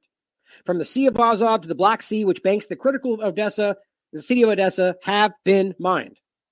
It's a military strategy to avoid Russian invasion. Obviously, that's the Ukraine government to avoid Russian invasion. Russians don't avoid their own invasion. So the Ukrainians mined the entire seawater. Now, again, in case you missed it, here is General Milley saying the same thing back before this was not supposed to be said. You may say Ukrainian mines washed ashore. The Pentagon admitted this in their own. I played this for you last time we went through this whole thing. Here's another one. Of course, Russian government officials. So don't listen. Tell the people aren't objective. It says, nice try to mislead the international community, but it won't work. It's common knowledge that Ukraine itself mined its ports and refuses to let vessels sail. And Ukraine isn't the only world provider of food. Russia is a big one and ready to help provided exports are not blocked.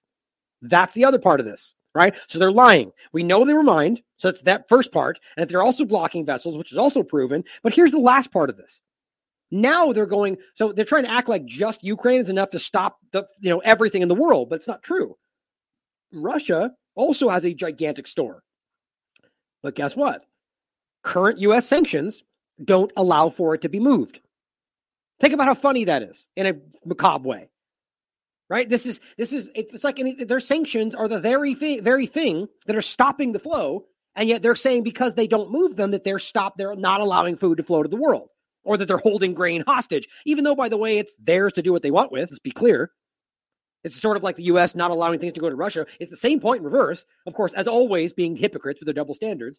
But the point is, this is, at least from the Russian argument, which I agree with, there's plenty of ways their sanctions would stop this. Like, let's say this happened before the Ukraine war, right? Let's go back to the Iran situation.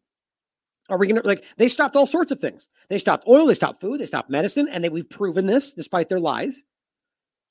So if Russia tried to move grain into an Iranian area, well, they would take that. Or rather, just the idea that they're sanctioned in these exact areas, so they would stop it based on the violation of sanctions. We know that's true. It's already been proven. They've done it already. So now that the Ukraine war is starting, those sanctions are still there. In fact, they've added hell of a lot more of them. It's the same situation. But now because it's a self-fulfilling prophecy. They're hoping people out there are too dumb to realize that their sanctions are obviously in the way of this. By saying, I'll just read it to you. It says, the Kremlin said on Wednesday that Western sanctions against Moscow must be lifted before Russian grain could be delivered to international markets. So that one statement is how the rest of the Western press are acting like they're holding it hostage. Well, here's what he says. Putin said, and as always, they don't give you the context. Putin said that in order for Russian grain volumes to be delivered to international markets, direct and indirect sanctions against Russia must be lifted.